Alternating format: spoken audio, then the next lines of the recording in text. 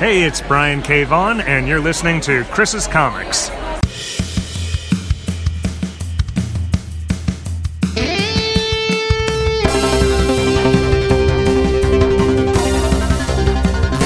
Chris's Comics.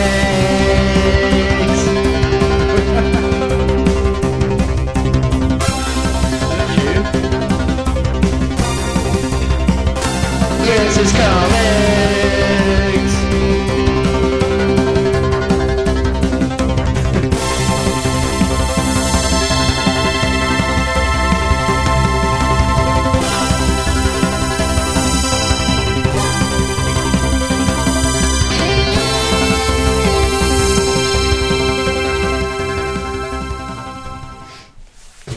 I think it's episode 5, isn't it?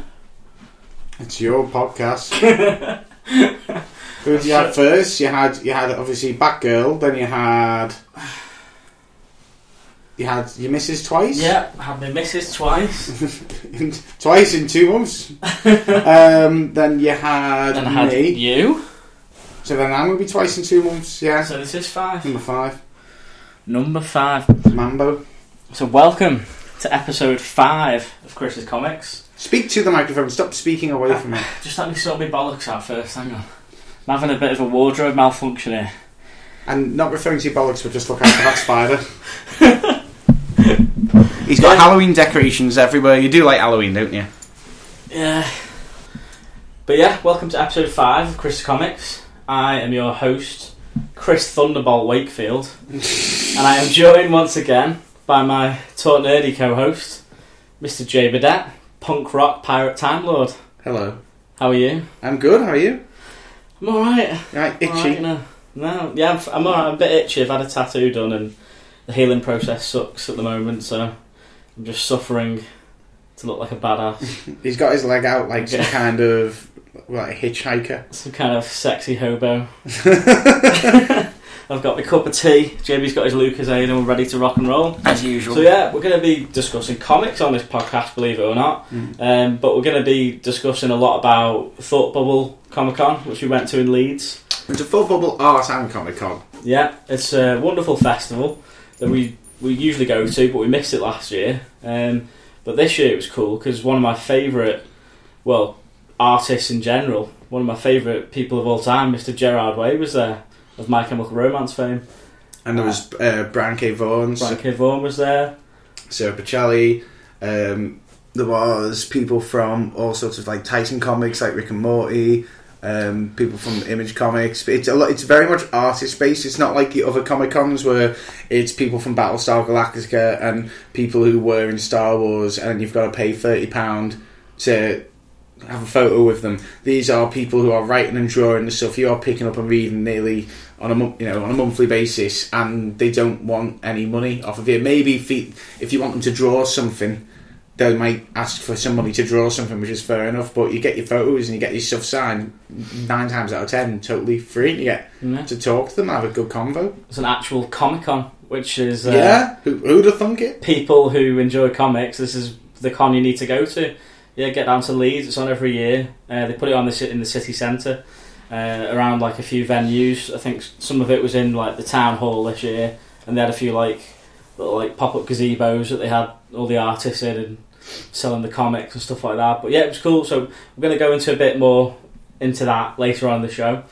We're also going to discuss what we've been reading, and then we'll talk about the sales figures for September, which have come in for all the comics and the trades. And what that means. And then we'll talk about what's coming out this coming Wednesday. So without further ado, let's dive into our Thought Bubble chat. So, it was fun, wasn't it? Did you enjoy it? It was fun. It was the first time for a while that I've gone to a Comic Con, and it's felt like fun and not work. Not in a nasty way. No, I completely agree. I mean, we discussed London Con on the last one. We discussed it on the last Talk Nerdy cast with Gaz, didn't we? Mm-hmm. And how it was a bit of an ordeal, to say the least. But this one was just lovely. I love Thought Bubble. It's so much fun, and everyone's so friendly, and it's nice to sort of just enjoy comics and art, in a space that is just, that's what it's there for. There's no rip-offs or bullshit. It's just creators, showcasing their work and just, and we can go and enjoy it all. It's great. It is one of them. I do wish I'd gone for the full 3 days. Is it 3 or is it 2?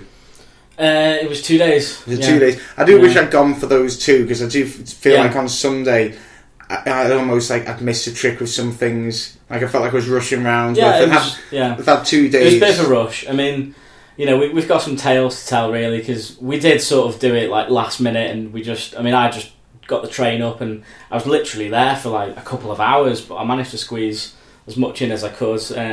But my main goal for going was to meet my hero, Gerard Way, and get him to sign my comics and, maybe even do a little, interview for the podcast and stuff, which didn't happen, unfortunately. But, it was a funny day for Gerard Way for me because, like I say, I turned up there. I was pretty late getting there, and I was under the impression that I would be able to just walk up to his table and get a comic signed. No. I underestimated the MC Army, which are very much alive and well, and seem to have regenerated into the next generation. Yeah, have you noticed that? Like there was people in, and not to make me sound like an old fogey, but there was people in the queue with MCR tops on and all dressed up and stuff. That I was thinking, you were a glint in your dad's eye when the first album came out. There's not a chance. I wasn't having that. Some of them were there when they, this is like maybe being into Led Zeppelin when I was growing up. Mike Hem split up years ago now. It's quite a while now. It was a long time ago. I mean, people who know me and JB will know that we're huge My Chemical Romance fans. Have been from the beginning. We've travelled the country and I've travelled the world to see My Chemical Romance play. I was hugely into them at the time, and so much so that I used to model my appearance on Gerard Way. How's that going for you? Well, I think you'll find actually we're not too dissimilar now. We've both had children, and let ourselves go a bit. You both look tired and fucked. We've both got beards and bellies. That's just the way that it goes. He still has a lot more hair than me, though. I will mention that. But no, I mean, every haircut that he got, I copied. His long black hair, his short, bleached blonde hair, everything. I fucking idolised the guy, basically. So going to Thought Bubble to meet him was a big deal. I've mentioned in the past, I've met him before a couple of times, but my goal was to get a picture with him because I've never had a selfie with Gerard Way. Which, to be explained on this cast, or is it on the Talk Nerdy podcast? The reason that you haven't had a selfie with him is because camera phones weren't invented back then. Exactly. So I still don't believe some of them kids. There's no way they could have been like as hardcore fans as they were. Wasn't having it. Yeah. So anyway, my story begins as I arrived at Thought Bubble this year and tried to find out where he was doing the signing. So I went up to the counter where they're selling the tickets, and I said, where can I get Gerard Way to sign my comics? And they were like, no, we capped that line an hour ago. People have been queuing since 7 in the morning. And I was like, right, so I've come all this way, I'm not going to get to meet him now? Oh, great. Okay, well, I'll just get on with the con. And so I called you, I was like, right, where are you, dude? Let's meet up and we'll film the intro for the video and have a little mooch, So we did. We met up, filmed the intro in one of the little gazebos. I keep calling them gazebos. Is that what they're called? Tents, Chris. Yeah. It's a tent. You go to that tent. A gazebo is where you have a barbecue. A gazebo doesn't even have all 4 walls. Yeah, it's a tent, not a gazebo. It's a tent, mate. Anyway, we went into a tent and we filmed this intro. And I was going, yeah, so we're going to have a look around, going to try and meet Gerard Way and all this. And then as we literally, finished the video, I looked over and there was Gerard Way, stood right in front of me, just browsing through some comics, about 6 feet away, and I went, dude, he's right there, and I just shot off, and I just tapped him on the shoulder. I was like, excuse me, man, is there any chance of getting a selfie? And he was like, yeah, that's fine. So I got my selfie with him. I couldn't believe this was happening, and then turned to you, and I was like, oh my god, and then he'd gone, and he was like, you've scared him off, he's gone. So yeah, I got to have a little chat with him though. I said, big fan, have been all these years of the music and the comics. I was like, keep up the good work, man. Nice little brief chat. I didn't know it was him for multiple reasons. For starters, as we wrapped up, we said something like, Brian K. Vaughan. We were talking about Brian K. Oh, Vaughan. yeah. And you went, shit, he's over there, and walked over. And I don't know what Brian K. Vaughan or I didn't know what Brian K. Vaughan looked like. Never seen a picture of him. And I looked over, and all I saw was this bedraggled hair coming down with, like, he looked like Obi-Wan did, but with long hair in the first Star Wars film. You know, when he's not, they're looking, where's Ben Kenobi? When he just emerges for the first time and pulls his hood down. He looked like that. And he's wearing, like, tissue boxes on his feet and all sorts. And I thought, oh my god, that's what Brian K. Vaughan looks like. And I thought, how? And then my first thought after that was, hold on, how does Chris know what Brian K. Vaughan looks like? That's just a weird thing to know, especially to be able to just spot him from that far away. And then when I saw him, like, getting hustled off, and then I saw your reaction, I was like, no, that's not. That can't be. The more you look at it, I was like, holy shit, it is. And he looks dead good in the photo. He looks dead good. Not to knock him, but he looks like he's just under a lot of stress at the moment. He doesn't even walk. He doesn't walk like a relaxed man. He walks like a man who needs help to walk. He looked very frail, and he had stains on his clothes. He did look a little bit homeless, but God, I love that man.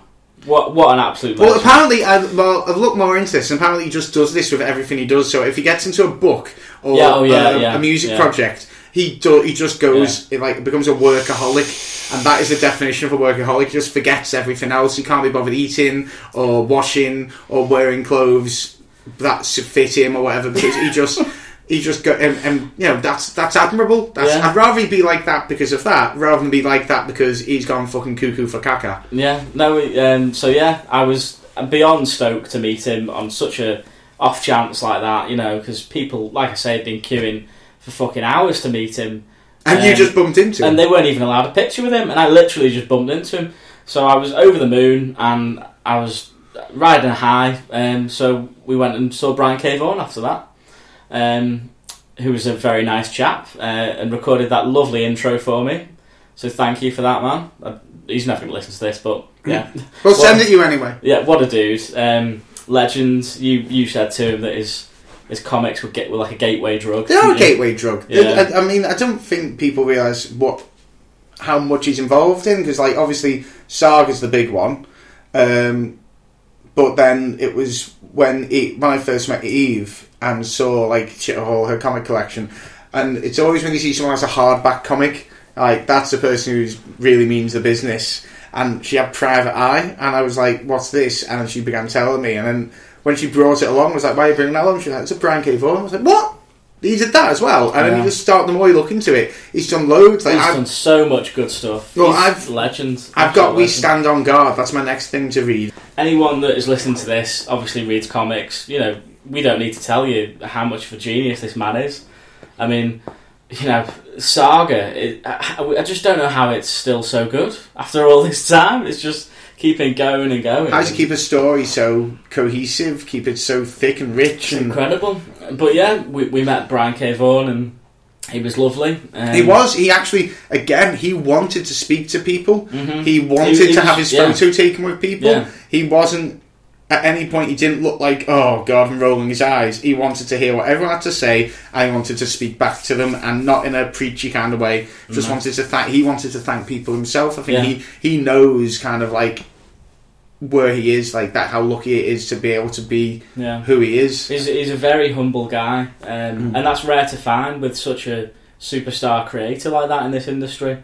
To juxtapose that, when I met Sarah Pichelli. Okay, good. Let's go on to that, because I didn't actually get a chance to meet Sarah Pichelli because I had to run off to go to the Gerard Way panel. I had to queue for that, which is another story in itself, which I'll tell in a moment. But I had my issue 1 of Spider-Man, Miles Morales Spider-Man. As did I. And so did you. And I also had my issue 1 of Young Avengers, because Kieran Gillen and McKelvey was there. Yeah. And I was like, oh shit, I'm not going to get these signed now. So I gave them to you, and I was like, dude, do you mind, just taking them, get them signed for me? And you're like, yeah, it's fine. So you went off and met Sarah Pichelli, which I haven't heard about your encounter yet. What was she like? Fire and brimstone. Oh, really? So what a shame. She's such a talented It creator. was just, I don't, I'm not going to blame her. I'm not going to tell people, light your pitchforks, march down there and burn her house down. Yeah, all that happened was I was walking around looking for her in this tent. Now, I think she'd been moved because she wasn't where it said she was meant to be. So I'm walking up and down this tent. I don't know what she looks like. She didn't have something behind her saying, "I'm Sarah Pacelli to help you." I didn't have a banner. Yeah, didn't have a banner or nothing like that. So I'm walking up and down. I'm asking people who are in the blue shirts, "Where's Sarah Pacelli?" And they're going, "She should be there." I'm like, I know she should be there, but she's not there. So I'm getting a little bit wound up myself.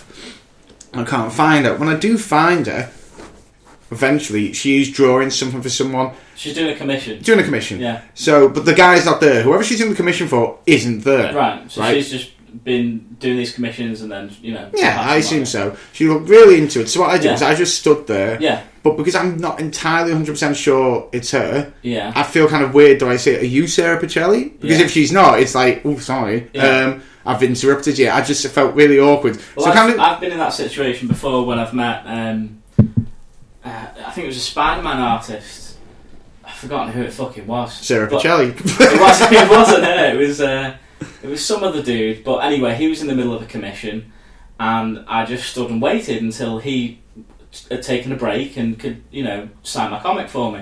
So I stood and waited, and he was fine, But yeah, so if the guy stood and waited, it would have made it easier. I could have gone, "Is that Sarah Pacelli?" Yeah. And he goes, "Yeah, she's drawing for me, dickhead." And whatever, like that. Yeah. But instead, I'm just there feeling like a dickhead. So you stood there and waited. Waited politely, but she wasn't noticing me. So I eventually just kind of had to go, "Well, I can't just stand here forever," because the thing is, the other guys that you wanted me to sign for, the queue was actually 2 down, and they were due back soon, so I knew I had to get my shimmy on. Eve was holding me place, so I just went, "Excuse me, are you Sarah Pacelli?" And she just looked and went, "Yes," like that. And it's like, "What, right? Oh, is it okay if you sign mine and my friend's comic?"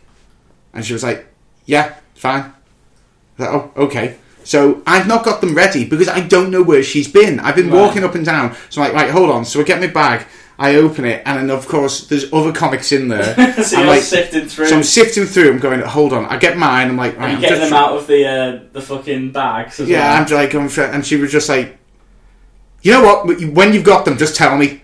And just look back down. I was like, "Okay, I'm sorry." So I'm just trying to found them, and then I wanted to speak to her, but I was now kind of like, "I don't really want to come near you." You're giving off the kind of, say, the atmosphere of like a rabid dog. I don't really want to pet you. Bad vibes. Yeah, so I was just kind of. Maybe she was just having a bad day. Mate, that's what I mean. A bad day at the office, but I just didn't feel welcome. She was, snowed under with commissions and just needed to really get it done. But then she shouldn't have been sat there doing that. She shouldn't have any moves of that. It was just it was a really awkward thing, and I almost felt bad getting her to sign.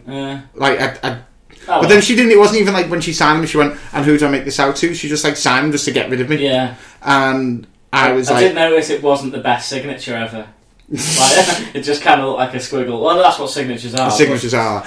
As opposed to, Gillen and McKelvey. Now that's different. So can customise my signatures. Can I talk about them? Of course. So what were they like? That was the. I couldn't meet them. This is the difference. So literally 2 down. Yeah. By the way, I mean 2 tables down. One of these tables doesn't have anyone on. So you've got her, giving off bad vibes and there's people walking past just randomly dropping dead because she's cursed, and like the girl from the fucking Ring or something. And then 2 down, you've got Gillen and that who arrive.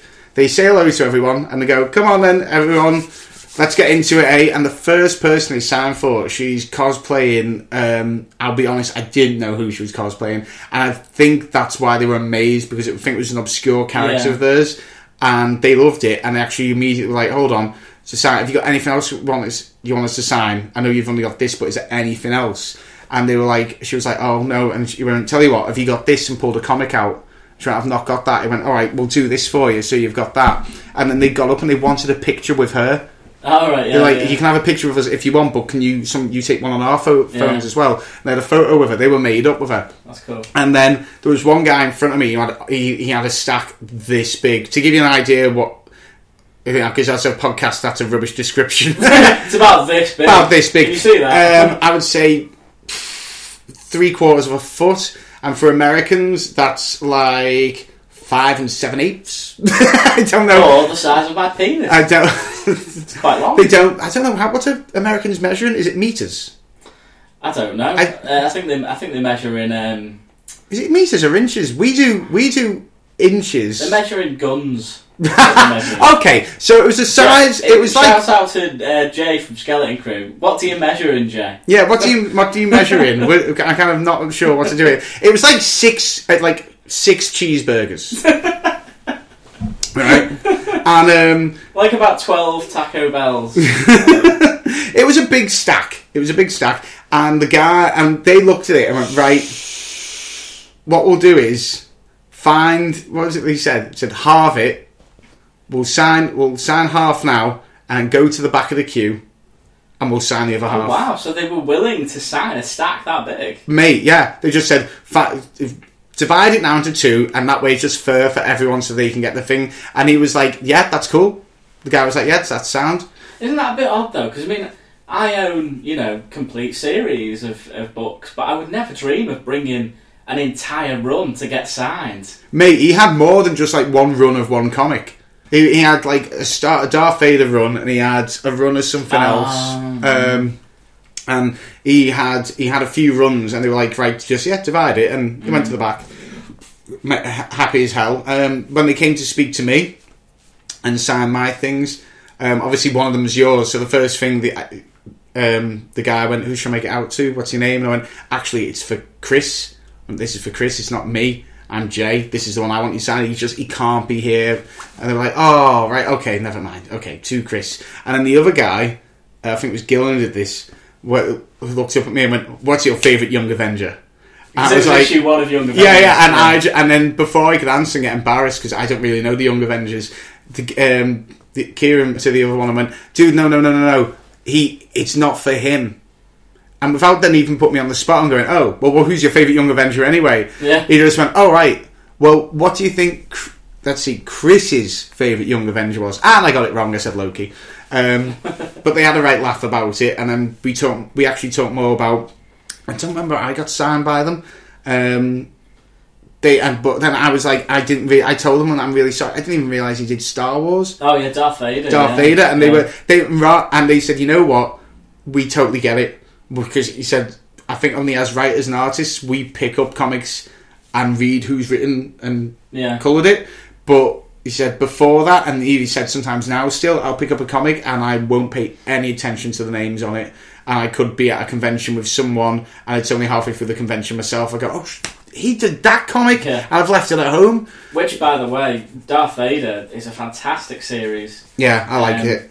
And the new one's really good too. I'm not that far. That's really good, but pick up the trade for that if you get a chance. Well, anyway, carry on with your story. So then, they signed it. They were dead nice, and then they drew, like, they reasonably ask you for which is your favourite Avenger or whatever it is. They'll draw a shitty picture. So that's why your Loki looks so shitty. They purposely, so if you bring like Saga and then go, "Who's your favourite one out of Saga?" or something, they purposely draw a shit picture of them. Oh, it looks really cool. I mean, I was made up when you gave me that because they'd drawn like little glasses on Hawkeye and done a little funny Loki drawing and put 2 Chris on it, which is bit of personality, a nice little touch. I mean, I'm not collecting and getting these comics signed to put on eBay. I'm collecting them to frame and put in my personal collection. So it's nice to have a personalised signature on there. So meanwhile, thanks for that, man. That's not a problem. Meanwhile, whilst I'm getting all this and having this nice interaction, talking with the two of them, there's people walking away from Sarah Pacelli's table like with bleeding from the arm, going, "Ah, she bit me! Ah!" Actually, it's funny about you saying about Sarah Pacelli being a bit cold. I went up to somebody that I've met previously, Becky Cloonan, who writes Punisher. She's done Gotham Academy, all sorts of cool stuff that I've read. I've met her in the past couple of years ago at Thought Bubble Travelling Man tour. Was she next to? Was this at Thought Bubble? Yeah. Was she the one next to the guy who wrote for Rick and Morty? Yes, right. She was. Yes, I know which one. So I've met her previously. She was lovely. Got a selfie. Even commented and liked it when I put it on Instagram years ago. So I met her again this time, and she was super off with me. Like, really quite cold, and I didn't really want to speak to her after I got it signed. So yeah, I just thought that was really odd. So I got my Punisher issue 1 signed by her, and I was going to ask her to do an intro for the podcast, or a quick. But you immediately felt like the shelves in my fridge, which are not as cold as you. Yeah, I just felt bad vibes, and I was like, oh, okay, never mind. So that's kind of goes to prove that people have off days, and no. It was the end of the weekend, and she might have just wanted to go. To be fair, I wonder if there's something on that table, because the guy from Rick and Morty, Ellis, he was.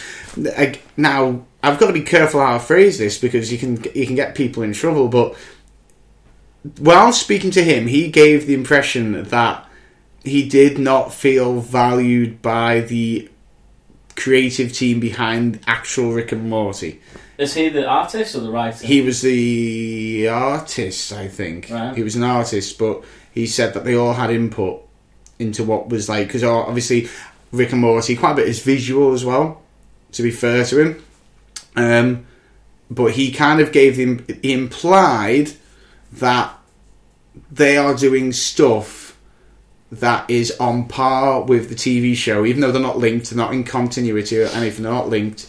And the TV show is, how do I say it, maybe mirroring some of these creative ideas, but they're not acknowledging. Well, where did that come from? Did you have a question in particular that he answered? I asked him something like, because obviously Dan Harmon is the driving force behind Rick and Morty, and I just said to him, I actually said it was more of a passing comment, but a nice one. I just said, I've got to say, dude, I really think that this book is amazing, considering that when I heard the idea of a Rick and Morty comic that wasn't even written by Dan Harmon, I thought that was the stupidest idea in the world and was just a money-grabbing idea. And then I've said, I picked it up, read it, and it's just as good. It's its own thing at the same time a bit, but it's just as good, and I think you should be proud of that. And then he was like, oh, right. And then he kind of like started going on that tangent. And I went, well, do you get to speak to Dan Harmon? Does anyone? And he went, there's one person who does. Apparently, they all speak to one person, who then speaks to another person, who then speaks to Dan Harmon to just double check stuff. So he okays the whole thing? He okays the whole thing, yeah. Because like if they wrote a storyline where Rick killed a load of Jewish people for no fucking reason, and it was like... I'm Nazi Rick. Well, I'm more thinking. That's the first place my head went, because now I think about that. What was that comic where the guy put those hidden messages in? Oh, it was X-Men Gold. X-Men Gold, right? So, in case something perfect example. Yeah. But just to stop stuff like that happening, they have to just okay with Harmon. So he was kind of like acting then. So I said back to him. So it doesn't sound like you have that much of a talk with Harmon. So maybe that's why. You don't hear so much from him to say like well done on everything, and then he was like, well no, because he reads everything. He really seemed a bit torn up. You shouldn't have mentioned Harmon, for fuck's sake. I know, but the thing is, dude, that's the guy who wrote, that's like getting pissed off at Matt Groening and writing a Simpsons comic. Yeah, that's true, that's a good point. It's I'm sorry. And then the thing I walked away from that with Eve saying was he might feel that his ideas are just as good as the show, and he might feel his ideas are being copied and put on the show and him not getting acknowledged. But at the end of the day, he's only had these ideas for these characters because he invented these characters and these stories and these so he has every right, if he wants to go, I'll use a little bit of that. Because you're going on the back of his horse. You're both riding each other's tails. Yeah, it would be a different matter if it wasn't a property already, an established property like that, I mean, I don't know. I mean, to be honest, I've never watched an episode of Rick and Morty. I've read one free comic book day comic of Rick and Morty, so I don't really know much about it. But that seems like you have no right to sort of be pissed off about creativity. I got why he was pissed off. But then he just wasn't the one in position to be pissed off. Huh. Well, to turn things back around, to turn things back around onto a happier tone, We met our boy there, Mr. Christian Wildgoose. Oh, Wild Goose. Artist of Batgirl. Wild by name, wild by nature.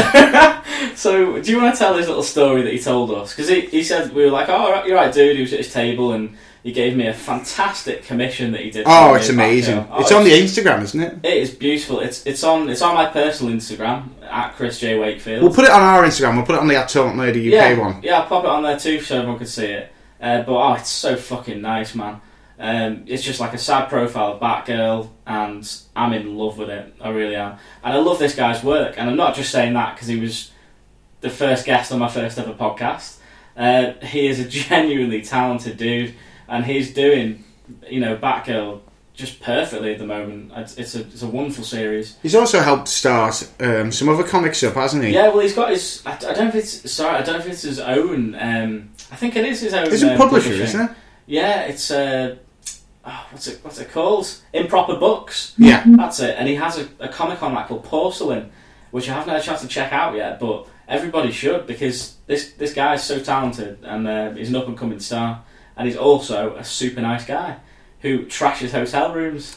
So we asked him how he was, how's your weekend going? And he was like, oh yeah, it's alright, but did you see what happened to me last night on Facebook?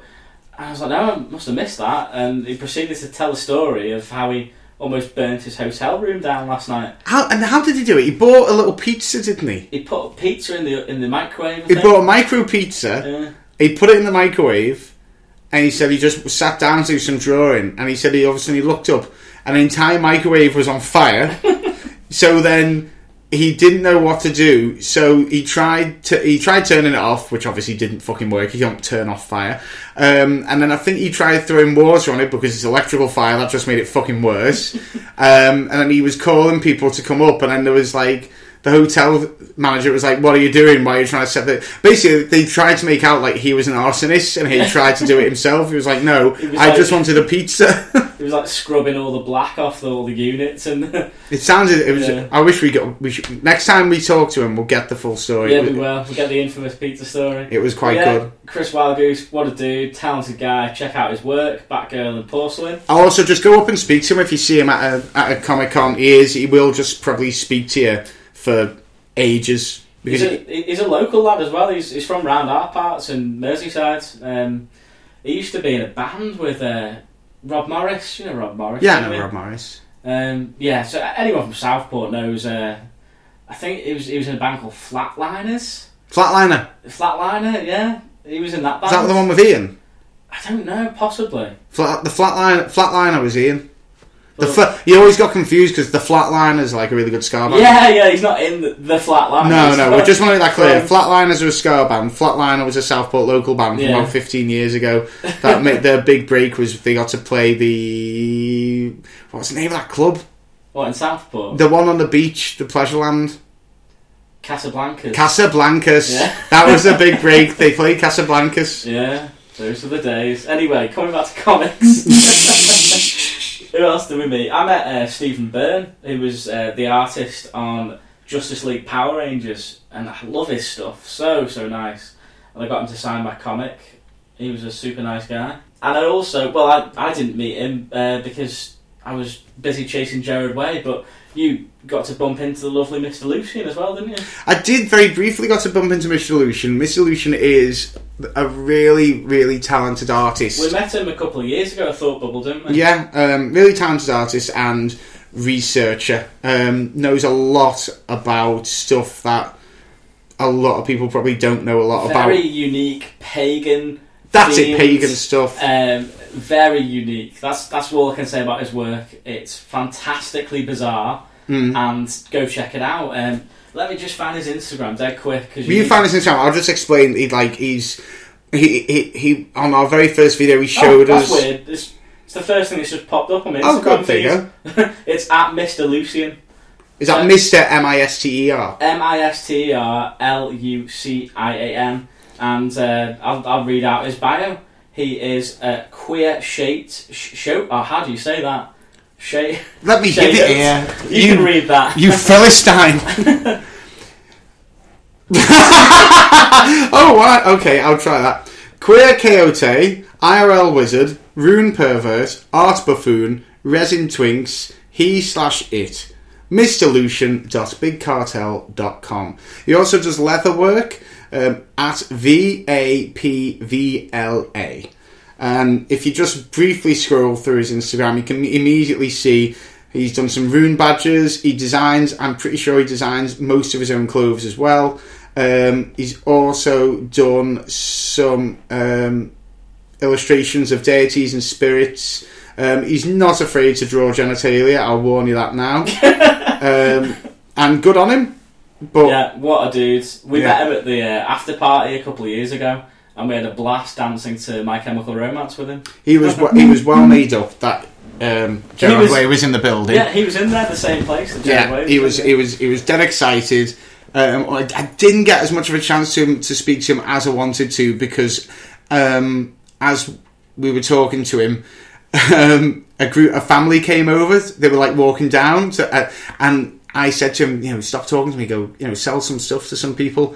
And this family became obsessed with the fact he had a forked tongue. Oh yeah, he does have a forked tongue. So as he was speaking to them, they saw it. Yeah, he was doing doggy paddle and stuff like that. And it was kind of like, I thought, I'm not going to get back in that conversation for another 20 minutes. So I went walking around, and I did see him later in the other tent when I was trying to find Sarah Pacelli, and we had a little bit of a catch up. But can't wait till next year. We're going to go for the full weekend, and I am going to have a boogie with him on the dance floor. We will. We'll party with you next year, dude. But when I walked away from him, I went to go. I saw that the writer, I think it is the writer of Faith. On Valiant. Yeah. Valiant, that's it, on Valiant Comics. She had no queue, and I had my Faith number 1 and 2. Oh, did you? Yeah. So went and got them signed, but it was really awkward because it's been so long since I've read it. Like I read it as when it was coming out. Well, that was the first volume of it, I think. Yeah. Because Abby actually reads the ongoing at the moment, but I think it's been rebooted a couple of times. Has it already? I think it's on volume 2 now. Oh, right. Well, I kind of felt awkward because I was like, can you sign these? She went, yeah, and because she had no queue, I felt that bad, and I felt like I can't go like, oh, but I go. Thanks. Yeah, because you've got to. So I felt like I had to make conversation, and I was like, you know what I like about this comic? It's a girl, and not just any old girl, but a fat girl. I just went. I like the whole secret identity thing. I went, you don't get that much anymore. I went, this is like Superman used to be. She's trying to have to. In that first book, she is trying to hide who she is, and she's playing 2 different roles in the juggle in life. I went, you don't get that too much nowadays. I said with a Miles Morales comic in my hand, ready to go see Sarah Pacelli, but yeah. She just told me how that's what she grew up on, Superman. That was her big thing, awesome. Superman, and that's why she went with that. She thinks that is a bit of something that's lost at the moment. So, did you get any more juicy bits of gossip or any news from meeting creators? I can't really think. I noticed you and your girlfriend Eve both got commissions done, didn't you? Yourselves. We got commissions done of ourselves they're called We Are Awesome. They do artwork and stickers and badges and stuff for people, but they were doing free commissions that day. Oh, they're free. They were free because I would have got one if I'd known. They did. Because they were just trying to show what they're capable of, but you had to accept that it was going to be a fact done quickly, 5-minute drawing, totally free, and then they did it, and it was great. I can't thank them enough. They were good. We Are Awesome. There was Bevis Mousson. I'm sorry if I pronounced your name wrong. Bevis Mousson. At gmail.com, Twitter at Bevis Mousson, BevisMusson. He was doing loads of little drawings of classic superheroes, but he had his own book, which it's called like The Queen Detectives. I bet that's wrong. And Eve picked it up, and it's just a bunch of short stories, and it's about the queens of history travelling through time, solving crime. And they have there's the main 3. So there's Queen Victoria, Queen Elizabeth I, and another famous monarch. But they, for different missions, have to go and find another agent, which is obviously just another queen from time. So at one point they're going, who should we go? Should we go for Cleopatra of Egypt? No. What about Mercury? And they're like, no, he's a singer in a band now. and stuff like that. So Eve's super into history. Is that So that's why she picked it up. And kid you not, she was in the corner giggling like a schoolgirl reading naughty stuff. When she was reading that, because she got every joke. She said it's brilliant. He said he's made caricatures of classic historical figures, and it's funny on both levels. She got the hidden jokes, but she said there's obvious jokes, and she wants me to read it. But then Bevis Mousson was nice enough to do a drawing for her, because she just bought the book. Yeah. Just did a little drawing for it of her favourite Queen Victoria. That's fantastic. And speaking of Eve, this was her first ever con, wasn't it? It was her first ever con, and she got to meet Brian K. Vaughan. And what a con. I know, Brian K. Vaughan and, what's his name? Gillen and McKelvey. They were like her favourite people, all working on the same book she likes. Did she enjoy it then, Yeah. She was gutted she couldn't meet, was it Lemire? He didn't show up. Oh yeah, Jeff Lemire. Yeah, Jeff Lemire. It was only because she realised he wrote quite a few things she likes as well. Lemire didn't show up. That was an odd one. And the Fresh Prince of Bel-Air just disappeared as well. Geordie Bel-Air, yeah. I would have liked to have met her because she does some beautiful colour work. I gave you my Manhattan projects for her to sign, didn't I? Yeah, no, they're just told gone. Which is a fantastic series as well. Did you buy some stuff as well? I did. We bought 2 pictures. She got this David Bowie art print, which was dead cool, and I picked up. Looks like, I'm gonna kick myself. What's the name of in A-Force, the blue girl? Oh, Singularity. Singularity. Yeah. It looks like it's Singularity. Whether it is, that's up to copyright to decide. But I liked it, so I picked it up. Nice. I think we got them commissions of ourselves, but they were free. Another thing I want to mention about Thought Bubble, being a fantastic place for creators to push their products and sell their work. It's also very reasonable. The prices of everything. You can get some real nice prints and original artwork too for real decent prices. Well, there's a really good giant print for Guardians of the Galaxy, which Eve and I were umming and ahhing for ages. I think it was about £80, but it was huge. Yeah. And we do want one massive print for one of the walls. Yeah. And the only reason we didn't buy it was because we've been buying furniture this month.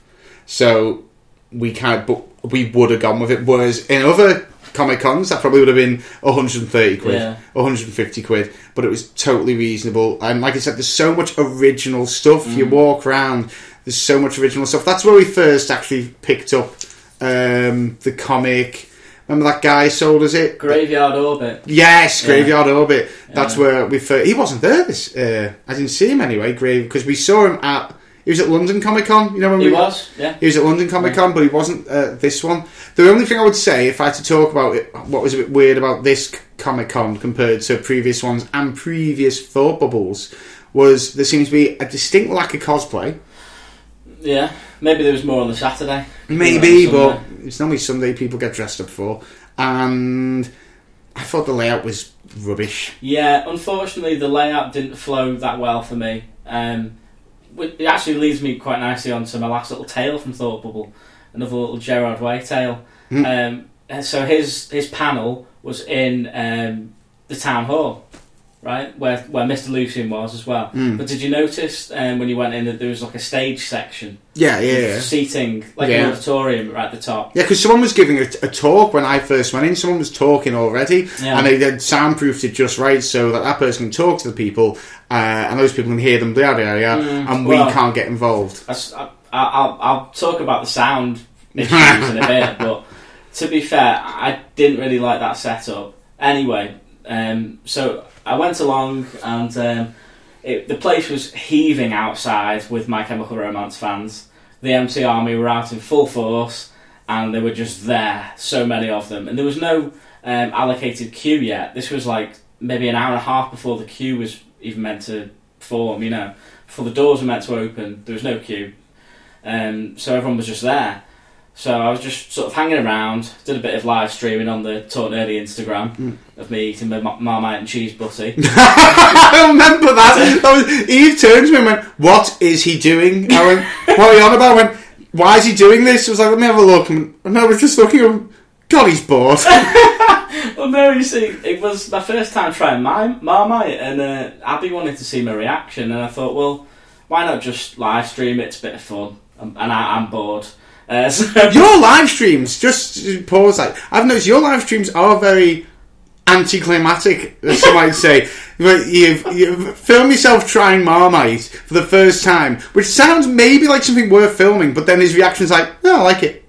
Yeah, it's not like he's gone, oh, it's amazing, oh, I can taste everything. It's like, no, it's alright. And then it was the same for was it Rogue One trailer? Was it the Force Awakens trailer? It was one of the Star Wars trailers. You're just watching it, and your eyebrows just shake a little bit, like nervous caterpillars. And at the end, you're like, no, that was alright, that, yeah, I like that. It's like worst reactions ever. The reaction of a dead sloth. Everybody does these reaction videos, so I thought I'd get in on it, but clearly I'm not entertaining to watch. You don't react to stuff.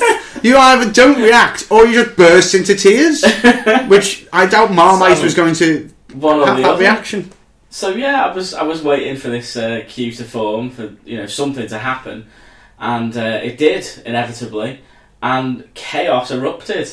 Oh yeah, because everybody was queuing at the top near the big doors to go in, the main entrance, which is where you think the queue would start. But no, some of the Thought Bubble staff decided that it would be a good idea. Well, probably the most sensible idea would be to start the queue from the bottom of the stairs around the side of the building, i.e. to curl the line around the side of the building, and so people weren't falling down the stairs, trying to join the queue. But the problem was that the people that had been waiting there for hours on end, all the Gerard Way fans, were now at the back of the queue. So you can imagine when they announced where the queue was starting, everyone just surged and ran down these fucking giant stairs. And it was like being at a gig. Everyone was getting crushed and people were shouting, girls were crying, and oh god, it was just chaos. And I live streamed that because it was funny. That was funny, actually. I'm not going to lie. He does make it sound like it was dangerous, which I'm sorry if there was some people who felt like they were in danger. I'm sorry for you, but the way Chris was filming it, it just seemed kind of like everyone was overreacting a bit and just fucking... It was like the most British thing ever. This queue isn't the right way round! And this girl, she was like cosplaying like Black Parade, wasn't she? She had like full skull makeup and... I mean, there was people there that travelled from America to see him, just for this brief... Because he doesn't come out much. No, he does. He's a hermit now. He's a wizard. So I had people saying they come from America and Belgium and all over the place, and they were complaining that, oh my god, I've waited for hours, blah, blah, blah. And they were just stressing out about it. In the end, pretty much everybody that was there got in, but there were some tears. I got in, luckily, because I'm a jammy cat. Otherwise, there definitely would have been tears. I would have not been okay. So yeah, I got in, and it was a strange setup, little stage with the seats around. Got a decent view. Live streamed that for the Facebook page as well, the panel. But the sound wasn't good at all. Very quiet. You couldn't hear him speaking on the mic at all. So that was a bit disappointing. But from what I gathered from it, Jared's super into doing his comics and that side of thing now, and he's not really into the music anymore. Someone asked the question, what do you prefer doing more, comics or music? I would have asked that. That's actually what I would have asked. He squirmed with that question and answered it to appease the My Chemical Romance fans as best as he could, but basically broke it down to them gently that no, My Chemical Romance are not getting back together. I am super into, that's unfair. He's curating this imprint now on DC Comics, isn't he? Young Animal. Yeah. So he's got like a plethora of books that he's releasing and writing. And also, don't forget, Umbrella Academy is now becoming a Netflix show. Umbrella Academy is becoming a Netflix show. He revealed as well that he's working on Volume 3 of Umbrella Academy. And that's coming out soon. Well, the thing is, as well, the reason I say that's unfair, it's My Chemical Romance fans being MCR fans. Exactly. Why would he not have just said, well, you had a solo album out? He did, yeah. I liked that, you didn't. No, I liked it. I was a bit hesitant towards that. I liked it. I thought that was him trying to be Jarvis Cocker and failing miserably. I think he did a very good job. But anyway, the point is, that I would have put that. Is there nothing coming out by you at all? Anything? Not even like. I mean, the way he was talking about his comics, and he is super absorbed into it now, and if that's the way it is now, I don't really care that he's not bringing out any more music, because the best has come out. We've got some incredible My Chem albums. Let's leave it there. Okay. I mean, can you imagine him up on stage now with makeup on singing "I'm Not Okay"? Well, it's more believable. Anyway, so that was cool. Got to see him talk about some comics, and it was fun. Nice little way to end Thought Bubble 2017. Cool to hang out with you there as well, man. It was it was like old times. It was, apart from when we had to separate. In fact, that is like old times. Although it's mad, isn't it, to think when you the first video we made was a Thought Bubble. And that was when we used to blog for The Secret Geek. That was before Talk Nerdy came about. And it was also, but again, if you watch that old video, you can see there is more people cosplaying. Yeah, it's true. And you can also, there is this thing that where... was on Saturday, though. The drama of you trying to get Scott Snyder's autograph, that's still the funniest thing. Yeah, but no, if anyone hasn't watched that yet...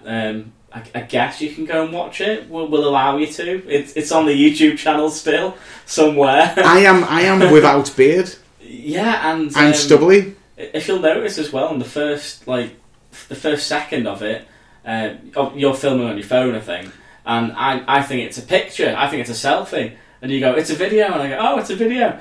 So that just shows that we've never done it before. Yeah. I did watch it back, and I was going, "Oh no, why are you holding the camera that way? What are you doing, you absolute amateur?" So if you want to see our early work before even Talk Nerdy to me, head over to our YouTube channel. It's at the moment it's got JB's old URL, so it's youtube.com/JB the Sellout Floor. But if you subscribe to that, we only need a few more subscribers. I can change that. We're almost at 100 subscribers, and once we reach that milestone, that means we can change the URL. So please, because yay for YouTube rules. Yeah, I mean, we got a fucking flag for nothing once, and we weren't allowed to. You know what? I pushed that in my brain. Don't get me started on that, Chris. That'll get me annoyed. Yeah, YouTube sucks. So anyway, moving on from Thought Bubble. I thought we'd move on to what we've been reading recently, which ties in nicely to Thought Bubble. We've been reading Umbrella Academy, volumes 1 and 2. Well, I say we've been reading. I've read it years ago and can't really remember it, but JB's been reading it, because of Thought Bubble. So, what did you think, man? First of all, I'll start with volume 1 of Umbrella Academy. It's written by Gerard Way and illustrated by Gabriel Ba. And it's a little 6-issue mini-series. I loved it. I read it when it came out, because obviously, being a huge My Chemical Romance fan I am, I got every issue, every variant cover, and lapped it all up. Loved it. It's a little bizarre tale, isn't it? It's what was on Dark Horse Comics. Yeah, this is Gerard Way being very young Gerard Way, just being ridiculous. He's being ridiculous in some things for the sake, and just being like, accept it. You've just got to deal with that. That's what's happening, which is fine. I like people who tell stories like that. The one thing that's sometimes great to me about Gerard Way is how he assumes you're on his level already, rather than bring you up there. He assumes you're on his level. You know what though? He's mirroring his hero there. That's very Grant Morrison. Well, it works sometimes, and other times it doesn't. So, like when he explained the Black Parade, when he brought out that album, I remember reading an interview with him, and he just goes straight into, they're like, so what's the Black Parade about? And he goes, oh, well, it's about the patient. The patient is a person who has died, and they are now living through death.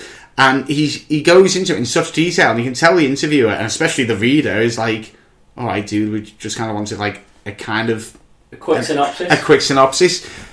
With this, it's the same again. He goes straight in at the deep end on some things, and it can be hard. I found that hard. It's an unusual structure. The thing that I thought it was quite similar to was Watchmen. in the fact that the characters are already developed. The origin, yeah, exactly. The origin story, if you will, happens, you know, with them as children within the first issue, and it's done. Well, when I say it was, there were bits that were hard to follow. I want to then just follow that on myself by saying, actually, it's really good to read. Though I enjoyed reading it, and that's why I asked you for the next volume. Yeah, and that's why I read it so quickly. I didn't read it quickly to then get ready for this podcast. I read that quickly, then rang you and said, let's podcast. Yeah. It is a very enjoyable read. The characters are funny. The artwork is beautiful. The concepts are clever. But if I had... The problems I had with it were stuff like... I actually don't understand still what can the Seance actually do. What is the power of the guy who dresses kind of like the Nightwing of the group? Kraken. What's his deal? Is he just good at fighting? I don't think get he's that. Like Aquaman, kind of. But yeah, I know what you're saying. Is one of them dead? Yes. And they still just haven't addressed what happened. Just one's dead. Yeah. And then it's stuff like that. And then the bad guy in this particular volume is that orchestra who just come out of nowhere and just all seem off their tits. He recruits the White Violin. Well, yeah. It's like a story. It's like this amazing story from the imagination of like a 12-year-old, but told with the detail and the conciseness of, you know, an adult. However, because it's still like that 12-year-old story, there is little gaps. I think what he's doing here is he's world building, and he's setting loads of shit up.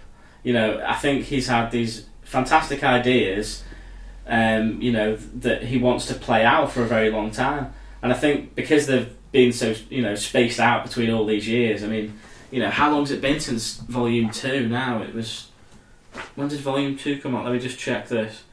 2008? It was almost 10 years ago. Really? So it's been 10 years and they haven't wrapped up volumes after Volume 2. This is what I mean. Exactly. There's stuff that's really missing here. And Volume 2, I thought, would give more clarity on that. Volume 2 was a much better read, though. Not there was anything really wrong with Volume 1. I just noticed the gaps more, as that's the introduction. By Volume 2, I'd kind of ignored those little gaps. Yeah. And I liked these characters and wanted to know where they were going. I liked the whole time travel thing. Time travel thing with... what's it called? Number 6? Number 5. Number 5 is my favourite, and I was so glad he was one of the main points of focus in this one, because his power is dead clever. He can only travel forward in time. Travelling back is bad, and it's hard to do, and it can do bad things. And that was so clever, because that's actual science. They believe when they do invent time travel, they'll be able to go forward in time.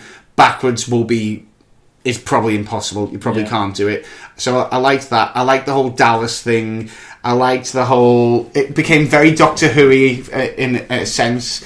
I liked how those characters on the back... Hazel and Cha-Cha. Although I do almost feel like they were over before they'd really begun at the same time. But they did have enough personality. I mean, the gore in Volume 2 is fantastic. Oh, it was a bit sickening.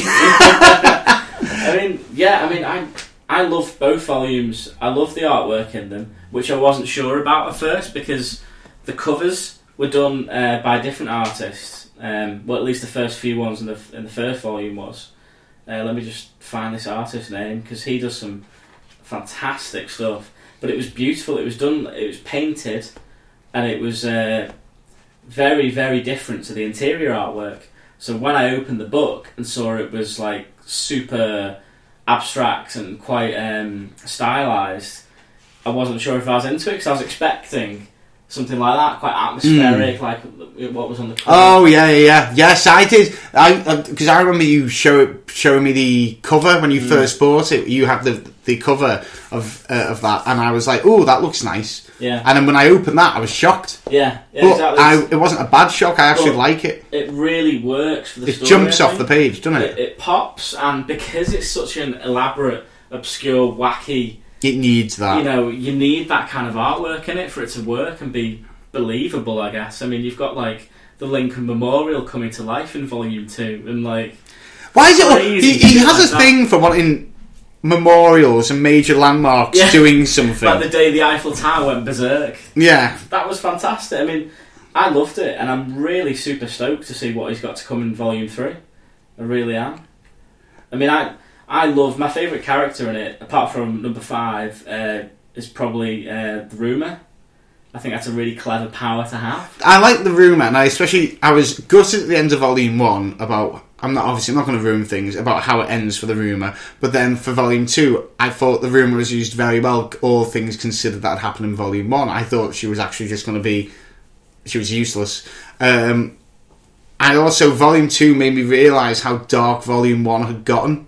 Yeah. Volume 2 made me look back and gone, oh, actually, this wasn't just some... Yeah, that... I mean, this is it. That I'm just image showing is- JB this image on issue 2 of Volume 2, and it's Hazel and Cha-Cha, who are these basically these hitmen They're like their own hitmen for hire. with like giant what do you call them masks? Like They're just like the big kind of masks... paper mache Yeah. masks of colourful like kids-looking characters.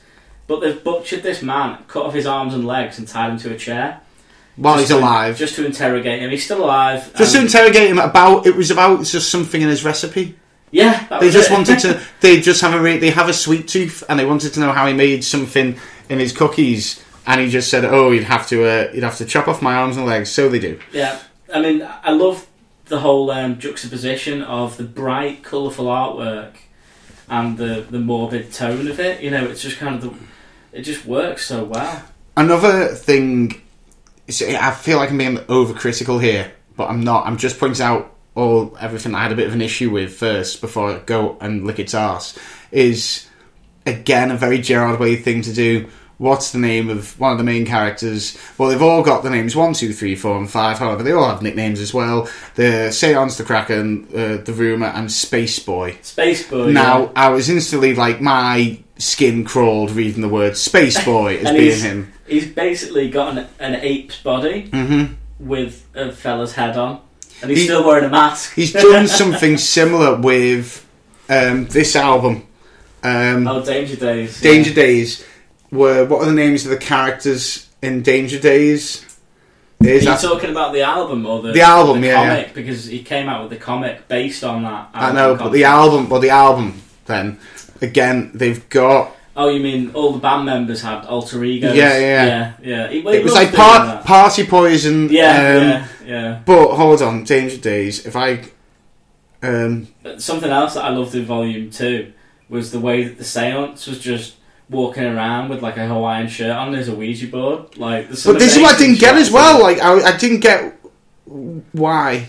I can't remember why he was think doing that. it- What can he do? What does he do? He's a weird. This is one thing. It just kind of. It's a bit annoying for someone who, like me, who needs that detail. I actually need that detail because if I just not, roll with it. I mean, there's an ape there dressed up as Marilyn Monroe singing "Happy Birthday, Mr. President." but I can get to the root of that. I can tell you the root of that. I could get to where that was meant to be. It was just a little hard for me to get my head around. I remember watching the My Chemical Romance documentary, Life on the Murder Scene, I think it was called. Yeah. Back in the day. And it had Gerard Way's journey on that when he was an alcoholic, when he was working on Bullets, the first album. And he was actually drawing on the tour bus, and he was making the Umbrella Academy. And he showed one of his sketches of Space Boy, and he referred to him as, he was like, oh, I think I'm going to call him the Darwin, or the Darwin-esque. I think he said something like that. So he's actually... I'd have preferred that. That made sense because he's like Yeah. got an ape's body. But he kind of makes up for the fact that he's called Space Boy because that's what the press call him.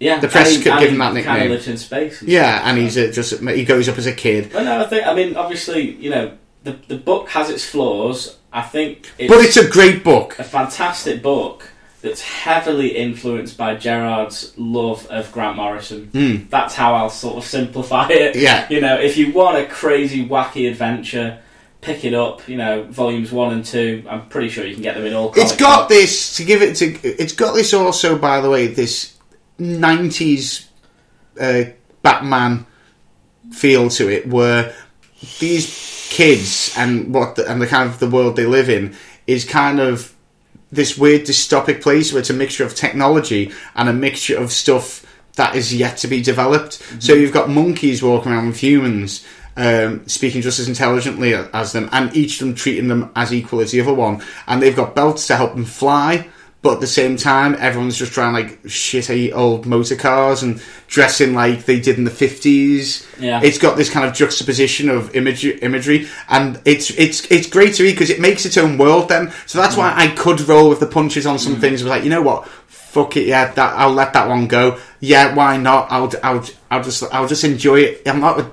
Well, I didn't want to turn it. It's not saying it's like you turn your brain off, but it is just enjoy it. Just like, but unfortunately for me, I'm one of these people who needs those little bits of detail, and the OCD in me is going fucking crazy. If he brings out the third one and it wraps it up nicely, then it'll be perfect. That's not going to happen. No, it won't. It's been 10 years in the making. To be honest, I don't know what to expect, but I know that it's not going to answer all these questions that you've got. Did anyone bring this up with the interview with him? Does anyone say when's Umbrella Academy 3 coming out? No, but yeah, actually they did. And he said it's literally, it's in the final stages, it's coming out, I promise you. I know it's been 10 years, but yeah, he seemed very certain that it was coming out super soon. And I kept putting my hand up because I wanted to ask him about the Netflix show. All I want to know is it a cartoon or live action? Everyone's saying it's going to be a cartoon. It looks like a cartoon because the poster is Gabriel Bar's artwork, and no one's been cast yet, so I think it's going to be a cartoon. I think to be a live, I don't think it'd work as a live action. Oh, well, actually, I do have a little bit of news. Yeah. Oh, yeah. So Dark Horse confirmed that Umbrella Academy 3 is coming. It's going to be in 2018. For sure. So it is going to be 10 years exactly. Yeah, after. and it's called Hotel Oblivion. So yeah, I would recommend it. It was good. Yeah. It's made me want to now go out and pick up Doom Patrol. Yeah, you see, I was going to pick that up because again, Gerard Way, and I'll buy anything that his name's attached to. But even that was a bit too much for me. Mr. Lucian highly recommended it to me. Oh really? Yeah, he said Doom Patrol's his favourite one. See, I've never read Doom Patrol before, and well, hold on. How do you know then? What do you mean? You just said that one's a bit Doom. I mean, this is a reboot, Doom Patrol, isn't it? Oh, is it? Yeah. Doom Patrol's been going for years, man. He's just started taken it over. Again. Oh, right. It's always seemed a bit too far fetched for me, and I flipped through his issue 1. There was a burrito on the cover. I was like, oh, that's pretty cool. Flipped through it, and I was like, I don't know. A burrito on the cover. You had me at burrito, but then when I saw the artwork, I was like, I don't know, it seems a bit crazy. Right. So yeah, we'll move on to the next thing that I want to talk about, which actually is your Bezo, Sarah Pichelli. Yeah. Her work on Ultimate Comics Spider-Man, because I've been reading that recently. I've never read the origin of Miles Morales before. I've sort of jumped on when, I think it was after Secret Wars, when they did the new series, and they just called it Spider-Man, and it was Miles Morales, Spider-Man. I read a bit of that, I liked it, but I felt like I was jumping in halfway through, and I was like, I don't really get why everyone loves this character so much. I feel like I need to sort of go back and read his origin. So I did. I picked up volumes 1 and 2 of his run by Brian Michael Bendis, and wonderfully illustrated by Sarah Pichelli. Her work in this book is fantastic. Absolutely love it. And Bendis, I think this has got to be some of his best work, right? I loved it. It's hard to find a flaw in this. I picked it up because I was just flicking through a cheap box of trades, and it was in there for something silly like £6, and I wanted to get on the Miles Morales train. I'd heard a bit about it already, and I think that was one of the best £6 I've ever bought, and that's why when I saw the other one when we went to London Comic Con, I saw that one for cheap as well. I was like, why are these so cheap? They're great, and it's just consistent. It's believable. It deals with a lot of stuff that I think Spider-Man's been missing for a long time. That the key issues in this is what Spider-Man was about originally, about a teenager dealing with responsibility and dealing with the fact that he's still a teenager. And it updates it as well. Yeah. It makes it more relevant. I mean, everybody's sick of this Peter Parker story now. because it's been going on for so long, and they just keep going at it. And I love Peter Parker Spider-Man because he's the one I've grown up with, but this really is the Spider-Man for this generation. He is just so likeable straight away, and I loved every second of it. It's such a page turner. The dialogue flows really well. The pacing's fantastic. I'm just going to pick up the first one. And the artwork by Sarah Pichelli is just beautiful at points. It's just so fucking good, man. Well, that's why they wanted her back for that run you talked about, the Spider-Man run, and she had to stop after 3 issues because I think her timetable was dead bad, and they actually held out for ages, and then eventually went, we can't hold back any longer. I think that's why I stopped buying it, because I got an issue and I was like, oh, I don't like the art anymore in this. I mean, they changed the artist. They gave her a break after the first volume on this one, on the Ultimate Comics run, and in the second volume, I think she only does issue 8, and the other 4 are done by somebody else.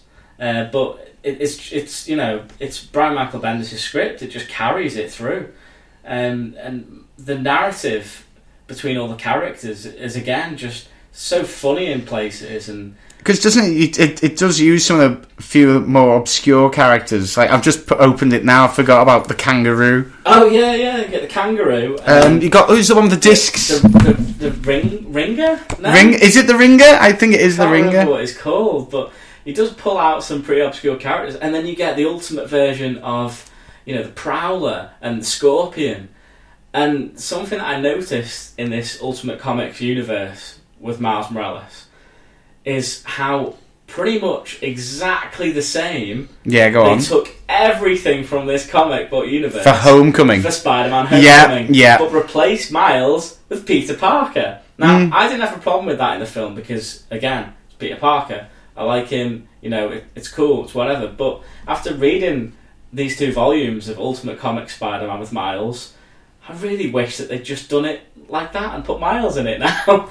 Because, you know, yeah, Ganke is the best friend, which is basically the guy in the movie. Oh, yeah. He even likes Lego. It's the same thing. And then I was reading it and I was like, oh yeah, they've got the Prowler in there, the same, the Scorpion, the same. The only thing that is they don't have the Vulture. I turned the page, and the Prowler's wearing the Vulture's wings. I was like, shit, they've taken so much. That's why I'm very confident that Scorpion in the next film is going to be this Scorpion, which is much more believable and much more intimidating as well. I liked that. Yeah, I mean, I absolutely adored these books, man, and I'd recommend them to any Spider-Man fan if you haven't read them already. I mean, I know, where have I been for the past fucking however many years? I've only just picked this up. But the other thing about this is it is very different from the normal Peter Parker story, because he's going through that thing where he knows someone. We could argue he knows that someone's bad. Is it Norman Osborn, George Osborn, and they're in his life in real life, but he's got to hide that. Whereas in this, he's dealing with the Prowler, who is in his life, his uncle, and they know about each other. And we're only on number 2. Yeah. I want to know where this goes, but that was tense to just read that. Oh yeah, that scene on the rooftop where they meet each other in full costume, and he finds out that his uncle's the Prowler. Well, first, I'm surprised he didn't go, oh, you're Deadpool. Yeah, he's basically Purple Deadpool. Deadpool. I was like, Maybe they don't have Deadpool at Ultimate Universe. No. No, I fucking loved them, man. I really did. I just wanted to talk about them. Just thought, it's topical because, you know, Sarah Pichelli. Even, like, the artwork is a little bit different in book 2, like, only... a little bit. Like I say, they only had Sarah Pichelli do 1 issue in volume 2. Oh, really? Yeah, because obviously after the first run, you know, they usually let the artist take a break and then hop back on. I wouldn't. I'd be like, you got to keep doing this. But, excluding, of course, like Fiona Staples, who is not human. I don't know how she does a monthly book that good as well. I mean, how fucking flawless is she? Like, her stuff is just incredible every issue. I am just flicking through this now. I'm just remembering I didn't really ever put it down. Like, but for all intents and purposes, I shouldn't be that interested in it. I like Spider-Man, but I'm a detective guy. Like, I love Batman, One book I picked up recently and found it hard to put down was Moon Knight. Oh, Was that good? Yeah. oh yeah, that was good. See, I don't think I've ever read any Moon Knight. Well, get the Marvel Now one, Volume 1. It's dead clever. Who writes it? Oh, you son of a bitch. Because I've heard, that this run by, It's someone famous as well. yeah, it's a big name, and everyone kicked off when he left because it was so good. Apparently, Oh, you dick. you posted on your Insta, I think. I did, but oh yeah, that's a good point. I can just see the author Yeah. title. But what I liked about it was just his. It was Ellis. Yeah. Ellis. Yeah. Warren Ellis. Warren Ellis. They are 6 stories, not linked at all, except at the end when there is a small link of just great detective stories, and they don't. They kind of have this Umbrella Academy of there's some weird things happening, which they just assume. They go, deal with it. This is happening, and you do, and you just deal with it, and there's so much more to be explained, to be explored in future stories. But at the moment, it's not just one ongoing thing. It's like from this page 1 to the end now, it's going to be one story. Let's go in. And it was just, I think I read it the quickest I've ever read a comic. And I'll read it again. And the fight scenes are so well done. Which, by the way, for comparison, I just read World War Hulk, which, even though it was a lovely present, Christopher, you did not enjoy that. Well, I didn't. Spoiler alert: if you want to check out JB's review of World War Hulk, go and check it out on our website www.talknerdy.uk. But go on the comics page because JB's reviewed that and given it a generous 4 out of 10. Generous 4. It was just, I think it was that had done it. I just read Moon Knight and these fight scenes. No, I didn't. I definitely read Hulk first. I was more enthused to read that. Yeah. And these massive fight scenes, but I couldn't make out a single thing that was going on. Isn't it Romita Jr. then? Yeah. But I like his work. He's done Daredevil, Man Without Fear. Yes. Yeah. And go on, say it. No, I loved that book. Yeah, but you said one thing you didn't like is the artwork. John Romita Jr. No, I don't like him at all. But I like his artwork in that. I do like his artwork in that. In that. But in this, I didn't know what was going on. Then I pick up Moon Knight. Yeah. A much smaller story, but then to make it more interesting, they do have big fight scenes. I'm not going to spoil anything, but there is like scenes which the whole book might as well be one fight scene, and I knew every move that was being done, not having to look back again, not having to go, hold on, what's his body contorted to there? You know what I mean? When you have to look and go, so what's he doing there? How is that happening? How is that happening? How has he got from? You go from the next panel and go, oh, have I missed something there? Yeah. Every really panel perfectly shows the fight scene, and it's almost like it's animated in front of you, and it's great. And awesome. That's something to pick up. But coming back, I like stuff like that normally. Spider-Man, especially Ultimate Spider-Man, a young boy who discovers his powers, is struggling to juggle school, and his powers are pretty cool as well. Actually, I like his powers. He doesn't have webs. No. He can jump really high, he's super strong, and he has that little zapper. What does he call it? Is when he zaps people. Yeah, he can. What's it fucking called? What does he call it? He can basically like electrocute people. And he can go invisible. And I just loved that development of how he's discovering his powers, and it, like you say, it's such a quick read. I read these both, on a run, just quickly, in succession. Yeah. I fucking loved them. But yeah, I was super impressed with them. Like, I understand the hype now. I understand why everyone loves Miles Morales, because he's fucking boss. No, I could actually just like reread them. Like, yeah, they're so rereadable.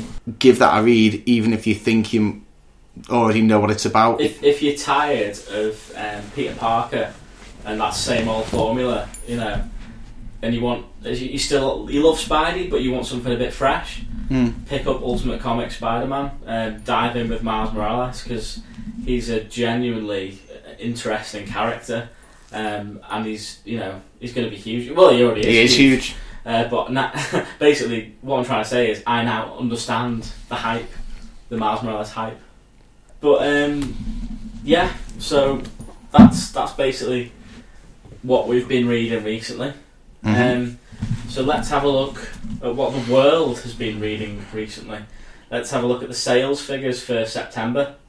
So we're going to run down the top 20.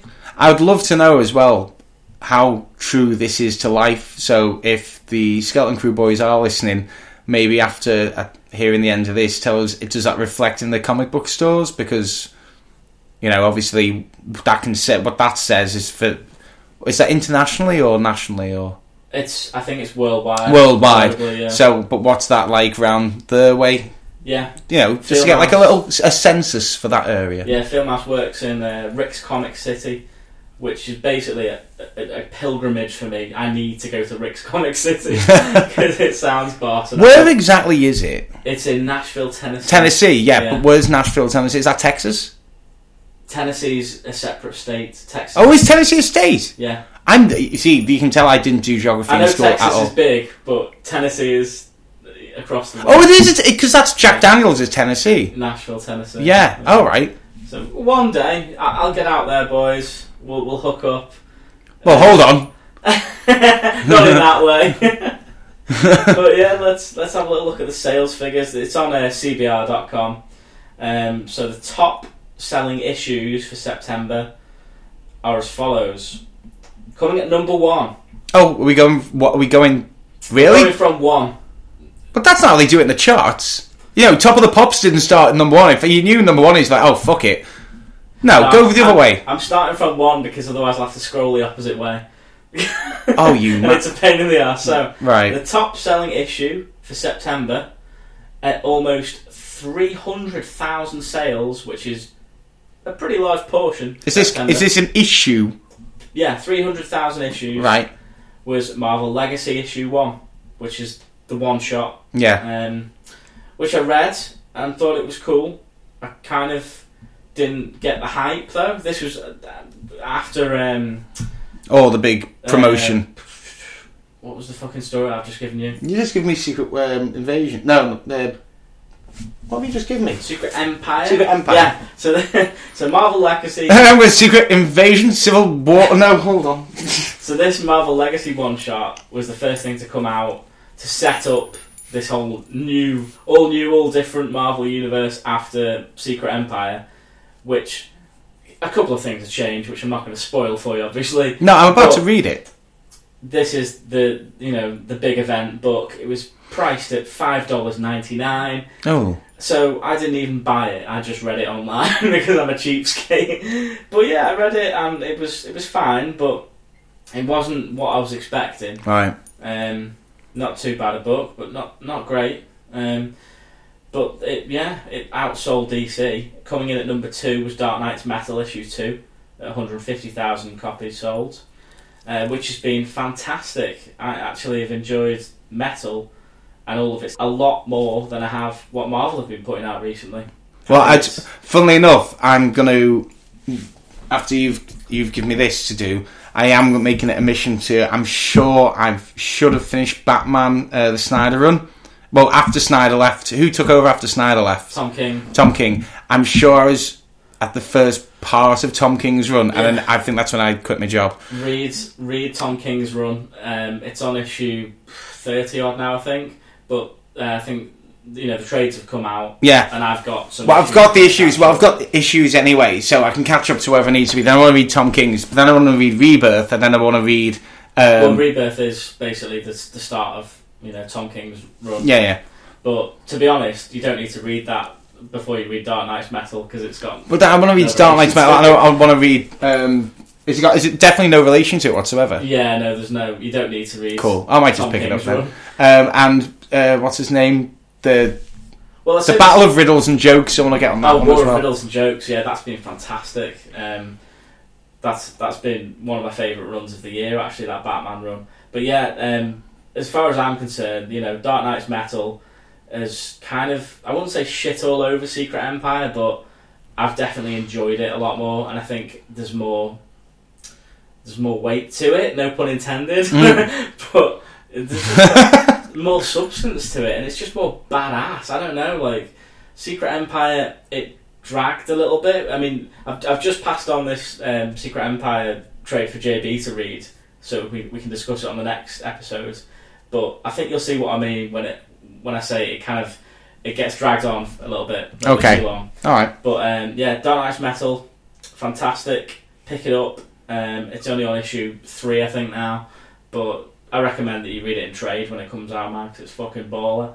And at number 3 is Venomverse issue 1. I have not read that, and I don't think I intend to. No, I think they're going a bit too far with Venom for me.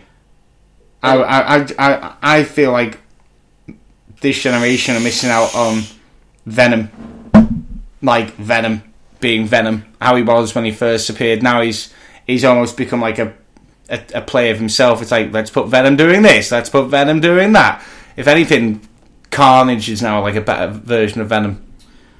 Well, I don't know much about what's happening in Venomverse, but as far as I know, it's kind of like Spider-Verse, where it's like every Venom going, like in the story. Like that got mixed reviews. Spider-Verse. I liked Spider-Verse. You liked it, but then yeah. Why did I hear? Someone I went to pick it up from. Someone was really slagging it off. Was it when Emo John came on? I think he didn't enjoy it. But sorry if you did, John. Sorry if you did. I don't mean to slander you. Good name if you did. But I know Jay from Skeleton Crew wasn't a fan of Spider-Verse. Right. I enjoyed it. Anyway, going on a tangent here. Back to the chart. Number 4 is Batman issue 30. Number 5 is Batman issue 31, which is the War on Jokes and Riddles. And again, recommend Tom King's run. I'm really enjoying it. There's been some fantastic revelations in it, and stuff that Batman fans will just lap up because it's great stuff. Number 6, Harley Quinn special issue 1. I'm sorry, but Jimmy Palmiotti and whoever the fuck's doing it, no, just no. You're not a fan. Harley Quinn book is shite at the moment. Number 7 is Walking Dead issue 171. And number 8 is Batman the Red Death issue 1, which is one of the one-shots that's tied into Metal, which has been fantastic. Red Death is basically the Batman version of The Flash. Yeah. And, oh god, it's so good, man. Coming in at 9 is Batman the Murder Machine, which is the cyborg version of Batman. Basically, Batman's are clearly killing it here. Amazing, yeah. Amazing book. Fantastic art on that. Coming at number 10 is Action Comics, issue 987. Number 11 is Journey to Star Wars, The Last Jedi, Captain Phasma issue 1, which has been awesome. I finished that last night, I think, and I've actually picked it out for my pick of the week, if you want to check out on the website. I want to pick up the other one. Vader. There's Vader, and who's the one about, is it Dr. Aphra? Yeah, Dr. Aphra. I'm loving all the Star Wars stuff at the moment. Star Wars book's great, yeah. But this is like a prequel to The Last Jedi. It's basically... Issue 1 of Phasma picks up right where Awakens ends. Oh, right. Where obviously she gets put in the trash compactor or whatever. Does it? You don't know what happens, but obviously she gets out and she's a fucking badass. And this sets up the Phasma that we're going to see in The Last Jedi. I'm a little disappointed now. Oh, fuck, it's good. No, I wanted Phasma before Last Jedi, not after Last Jedi. I do feel Phasma was treated really poorly in that film still. She literally... All we know is that stormtroopers don't like her because she's just like the commander, that's obvious. And that she can be bullied into a trash compactor. Well, she certainly makes up for it now, because basically somebody finds out that she did that, she gave away that information to turn the deflector shields off or whatever it was that she did, and she is not happy, and she goes after this fucker. She hunts him down, and I'm not going to give any spoilers away, but fucking hell, in issue 4, which I recommended this week to pick up, it's fucking brutal. And the artwork in it is just glorious. The artwork just look good. I think they've been picking some great artists for Star Wars at the moment. Whoever's done it, I can't remember the name off the top of my head, but they have made her look so shiny and lovely with her armour. And oh god, the colour work in that book is just beautiful. I recommend it to anyone to pick up. Any Star Wars fan, when it comes out in trade, pick it up because you'll fucking love it. It's Captain Phasma, awesome stuff. Number 12 is Action Comics 988. Coming in at 13 is Star Wars number 36. They're still putting that out. Number 14 is Secret Empire Omega issue 1, which is the one shot that ties up everything after Secret Empire, which was pretty damn good actually. Nice little way to wrap it all up, which we'll discuss in the next podcast. We'll do a Secret Empire one next Yeah. we can talk about that story in detail because there's a lot to talk about. Coming in at 15 is Darth Vader number 5, which is another one of my picks of the week. That series is really good.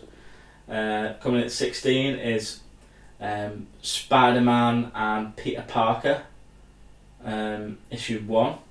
I didn't even know that was a thing. How are they putting out more books on Spider-Man? I don't know. They always find a way. 17 is Amazing Spider-Man number 32.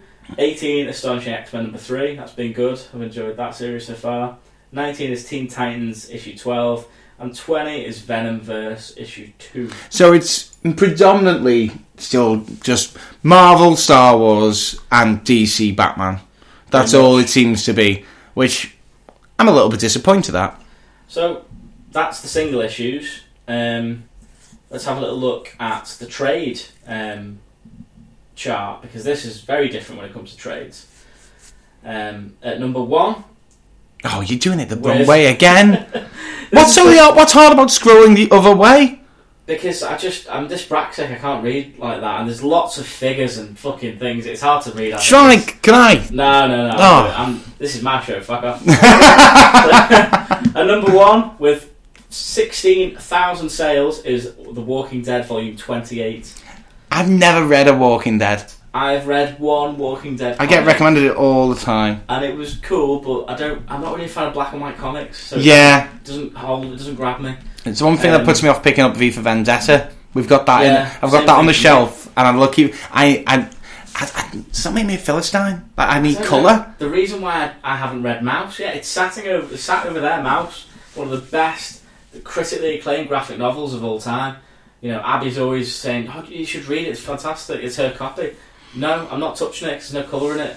Plus, there's like fucking Nazi cats in it, and that's scary. Catsies. At number 2 is Batman: Dark Knight: The Master Race. That was fantastic. That was the sequel to Dark Knight Strikes Again. Oh yeah. Oh, again. When I was going through my singles, I found I've got most of them. How many did that go on for? Was that 6? Did you pick up The Master Race? Was picking up The Master Race. That series was delayed so many times that it went on for like years, I think, and it was only meant to take 6 months to come out. So it was maybe 6 issues. Something like that. I've got 4. But I've got them all in singles, and I do recommend it. I mean, it's not obviously as good as, you know, Dark Knight Returns. Well, I haven't read the second one either. What's the second one called? Dark Knight Strikes Again. Yeah. I need to pick that one up, even though I've heard that's definitely not as good as the first one. I'm going to need it to read Master Race, aren't I? Oh yeah, you will. Yeah, you'll have to read that before you read Master Damn Race. you! I mean, it's very much. Don't let the title deceive you. It's very much a Superman story. Batman's not really in it, even though it's called Batman. Great. But I loved it all the same. Of course you would. Number 3 is Star Wars Darth Maul. Oh, is that trade now? That's a trade now. Oh, yes. And that's very good. I recommend that. Yeah. That's been my pick of the week. I think every issue that came out was my pick of the week. Darth Maul is still one of the best Star Wars characters that was never really used. This was set up before Episode 1. Well, it's gotta be, because imagine after Episode 1, it's just pages of him lying there. Well, then he comes back in the Clone Wars cartoon. He did. He had the robotic legs, legs, didn't he? yeah. The robotic legs, which is what they should have done for the fucking trilogy. But yeah, this sets up his kind of origin and why he hates Jedi so much, and he wants to go fucking kill a Jedi because he hates them so much, but he's got to do it under the radar so that the Emperor doesn't find out. And yeah, it's great. It's a great book. Do recommend it. The artwork's fantastic in it. And number 4 is East of West Volume 7. I'm very behind with that. I've got like the first couple of trades of that, but to be honest, it's a very hard read. It's a very complex book. Right. But yeah, it's good. If you're into that kind of shit. Coming at number 5 is DC Superhero Girls Volume 4, Past Times at Superhero High. That's clearly an all ages girls book. It does get rave reviews, that. It does get rave reviews. Number 6 is Sex Criminals Volume 4, They're on volume 4G. They're on 4 now. I think that was the last one. They've wrapped up Sex Criminals now, and I'm behind with it. I need to catch up. Giggity. I love Sex Criminals. That was great. No, I do. You encouraged me to read it, and then I saw that the missus had it. They are in the works to try and make it into a TV show. Oh no, yeah, I've heard about that. Which is interesting, because how the fuck are they going to get that past censors? Well, Because the whole thing is basically people shagging. orgasming and have their bits out and shit. You know? Put it on It's basically a porno comic. Up next on the Spice Channel. So coming in at number 7 is All-Star Batman Volume 1, My Own Worst Enemy.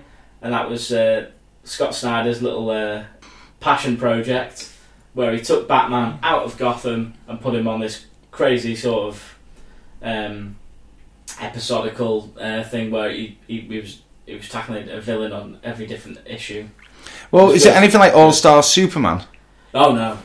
What? Like Why was the link with All-Star? There's no link. He just probably wanted to piggyback off the name. God damn it! No, there was some fantastic issues. Like the Mr. Freeze one was drawn by Jock, and it looked beautiful. You know, the guy did Witches. You still haven't read Witches? I still haven't read Witches.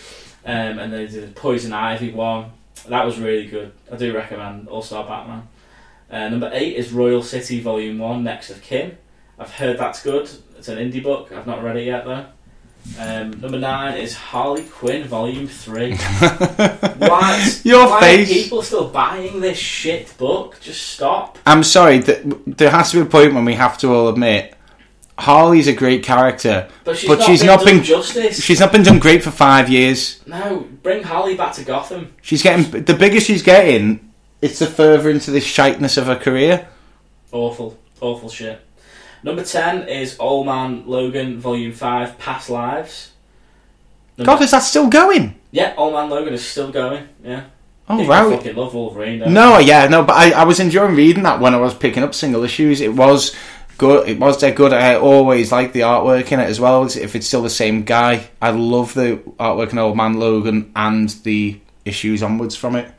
Number 11 is Man-Thing by R.L. Stein. Volume 1. Is it? I read the first issue of that, and it's pretty fucking funny, man. Yeah. R.L. Stein. R.L. Stein? Bloody hell. Yeah. He looks like Jack Black, you know. Yeah.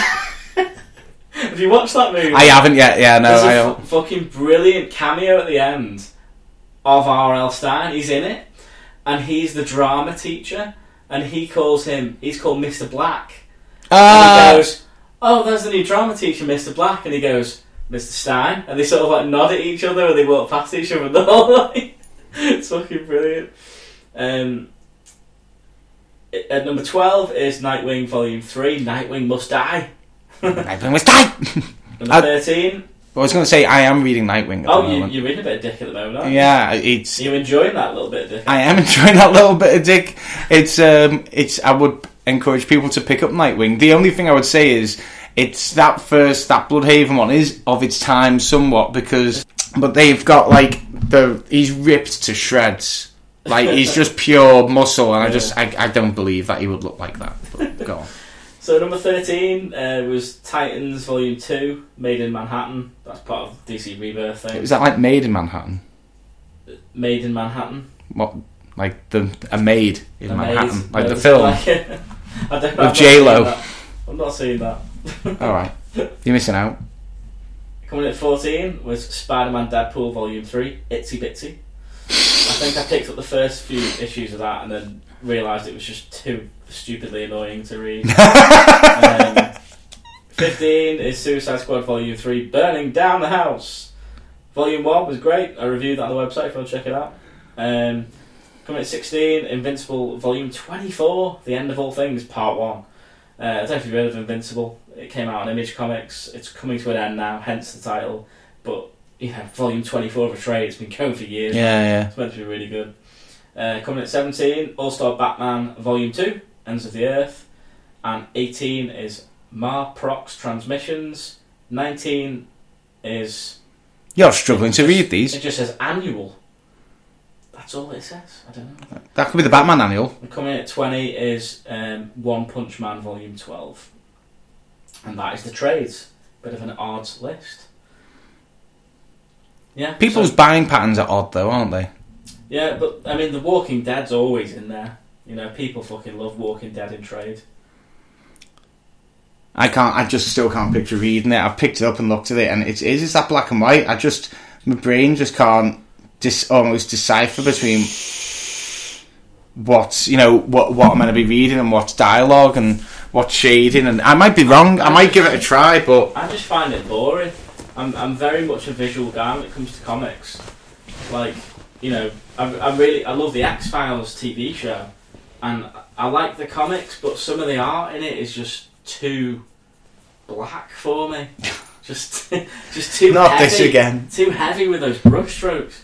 I mean, I love Jock, but I love Sarah Pacelli, Humberto Ramos, very comic booky art. Nice bright shit. Let's wrap up the show with looking at what's coming out this Wednesday, October 25th, which is my birthday, by the way. Okay.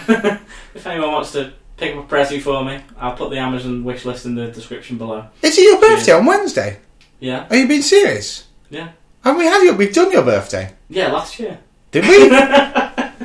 Jesus. So anyway, I'm going to the comic book shop for my birthday, and I'm going to pick up from Aftershock Comics, Dark Arc number 2. I'm not really, because I don't really know what that is. Fujitsu number 2. And Archie Comics are putting out Archie Comics Annual Digest number 283. Jughead The Hunger, issue 1. Black Mass Comics are putting out Kim and Kim Love is a Battlefield number 4. Kim and Kim has been pretty good, actually. I know Phil Masters have found that book. Boom Studios are putting out Big Trouble in Little China, Old Man Jack number 2.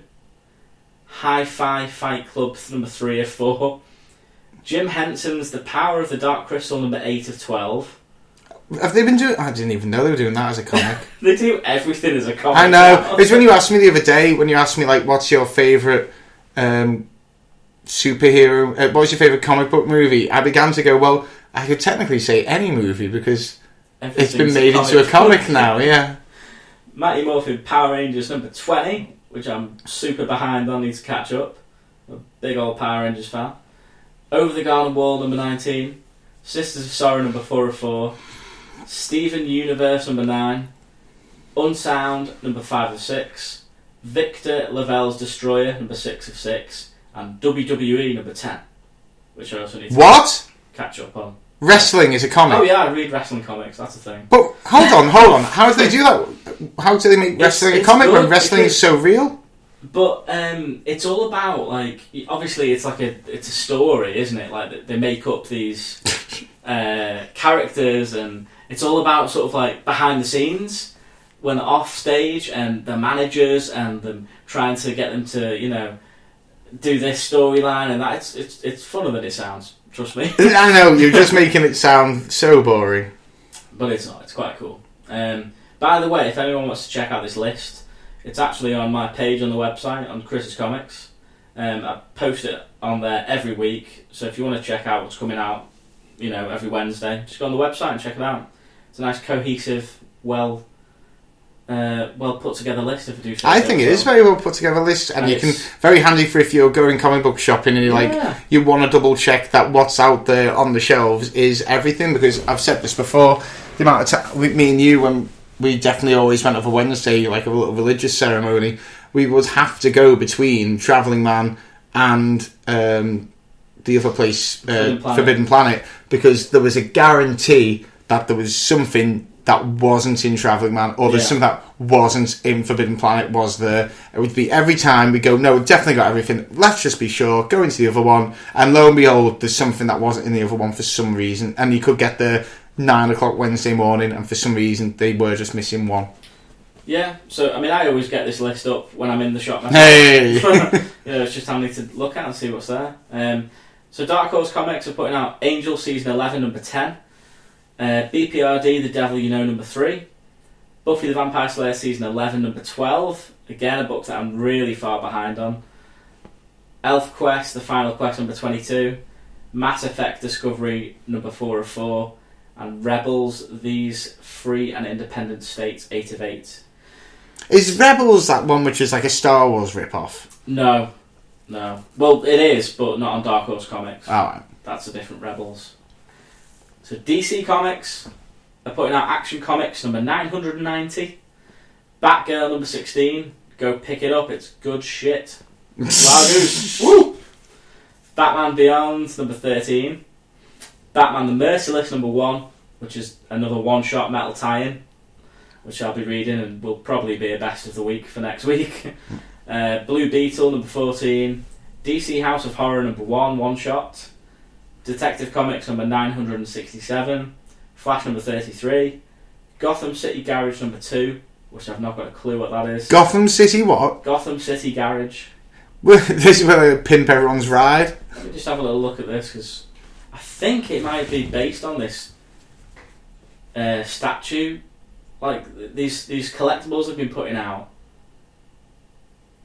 Yeah, it is. It's like, they've been putting out these collectible statues of, like, DC superheroes. Like, they've got Wonder Woman, but she's got, like, a motorbike, and she's all, like, tatted up, and she's wearing leather and shit. Right. It's a similar thing to, they put out all the DC Comics Bombshell artwork, collectibles, and now that's a comic.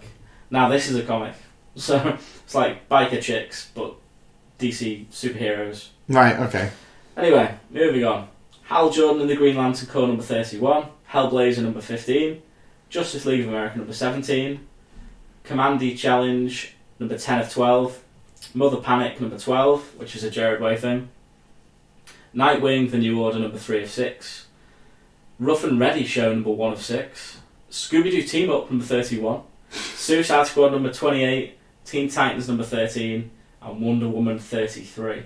Hellblazer, I've never read, but It's Constantine. Is it? Is that Constantine? Yeah, it's Constantine. Well, is it on, like, DC Vertigo? Comics.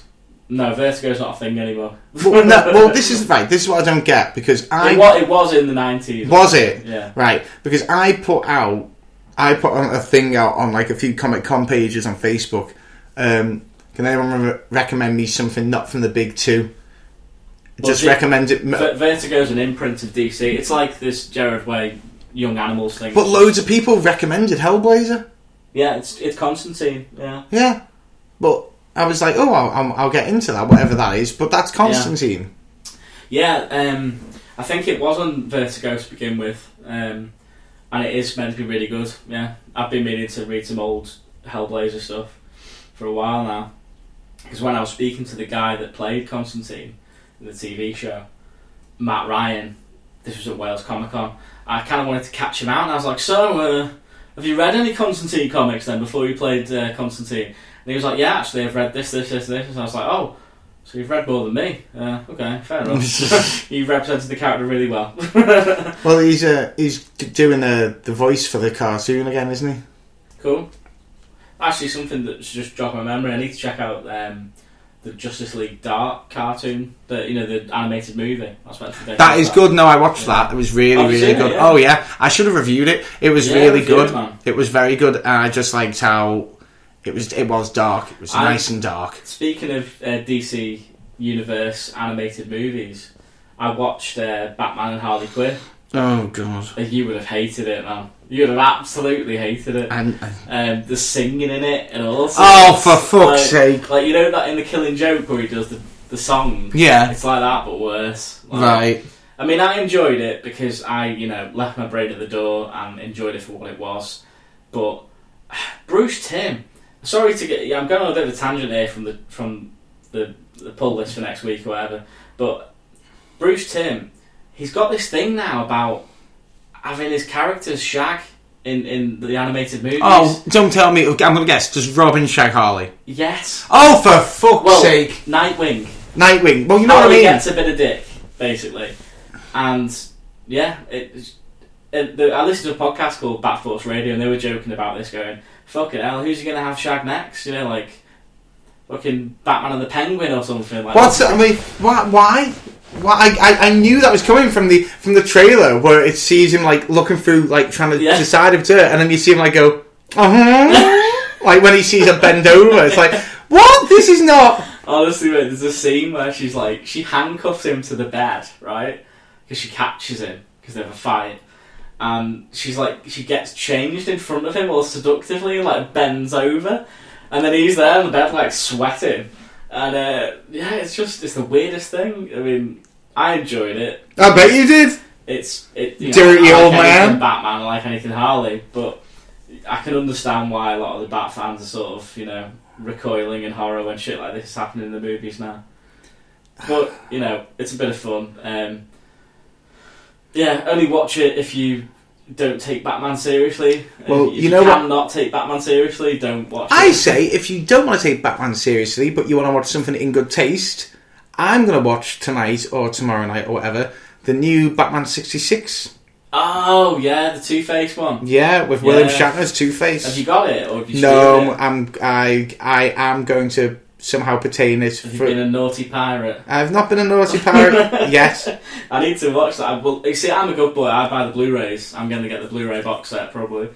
But actually, that Batman Harley Quinn animated movie, it was very much like in the vein of Batman 66. It was very camp, but with the animation from the 90s.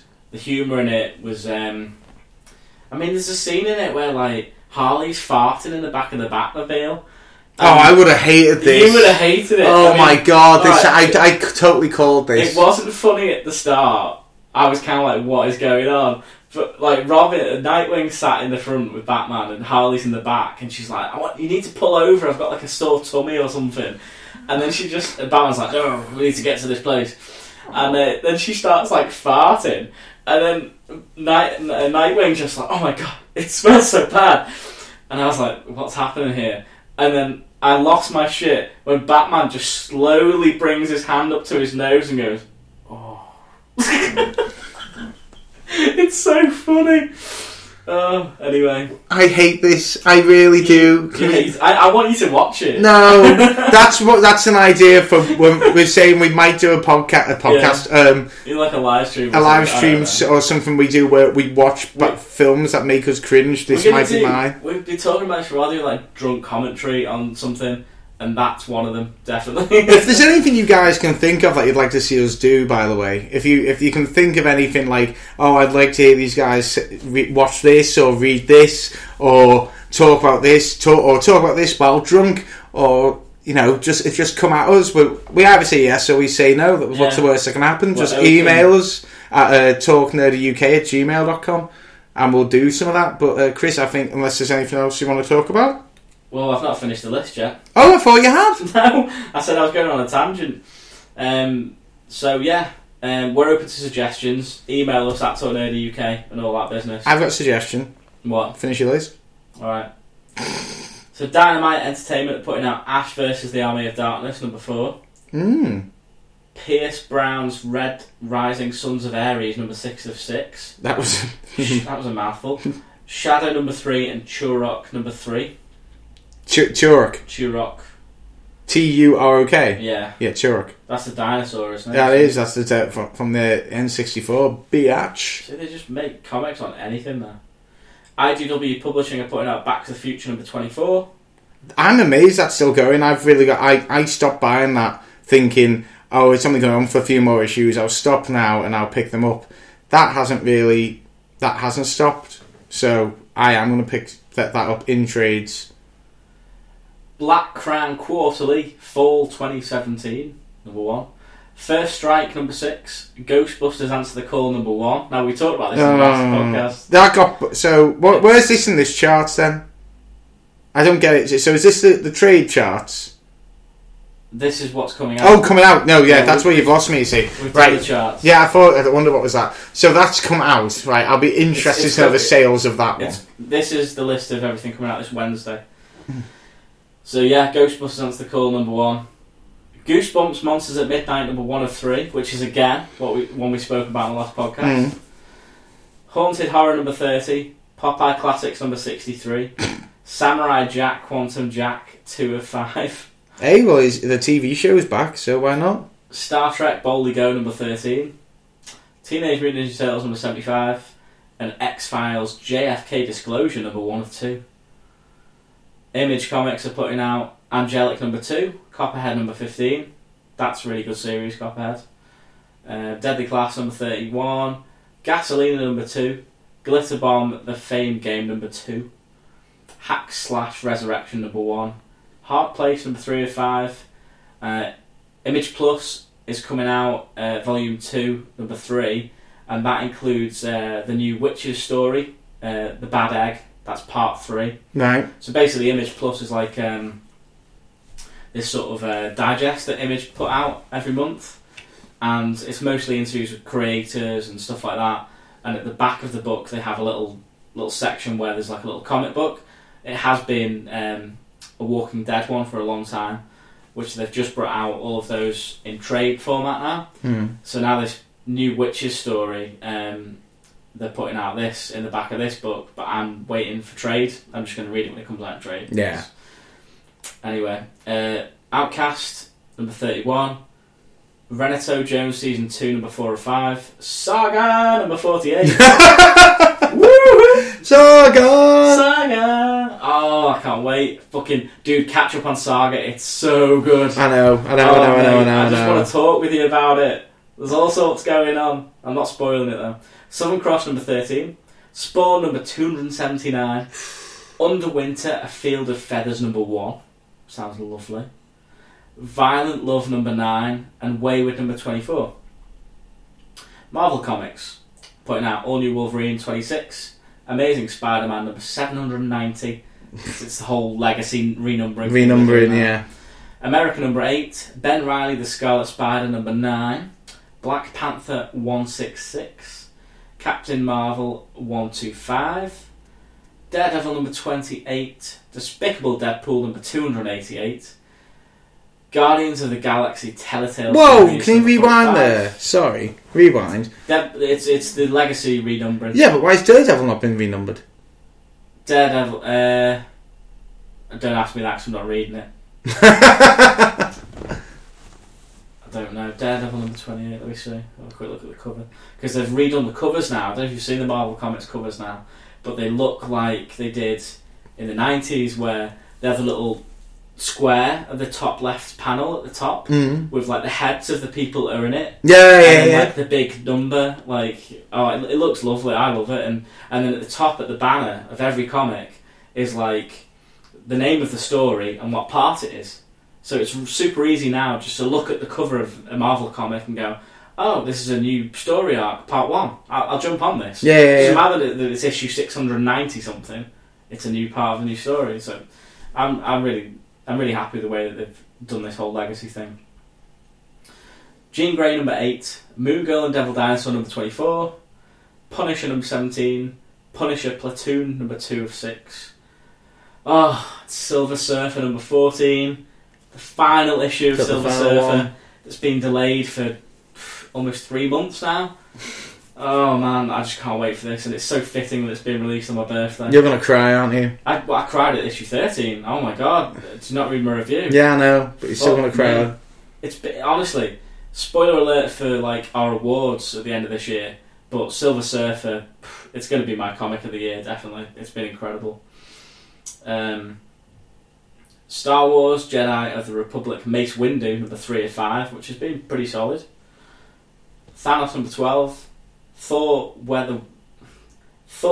Where Walk the Frost Giant, number 1.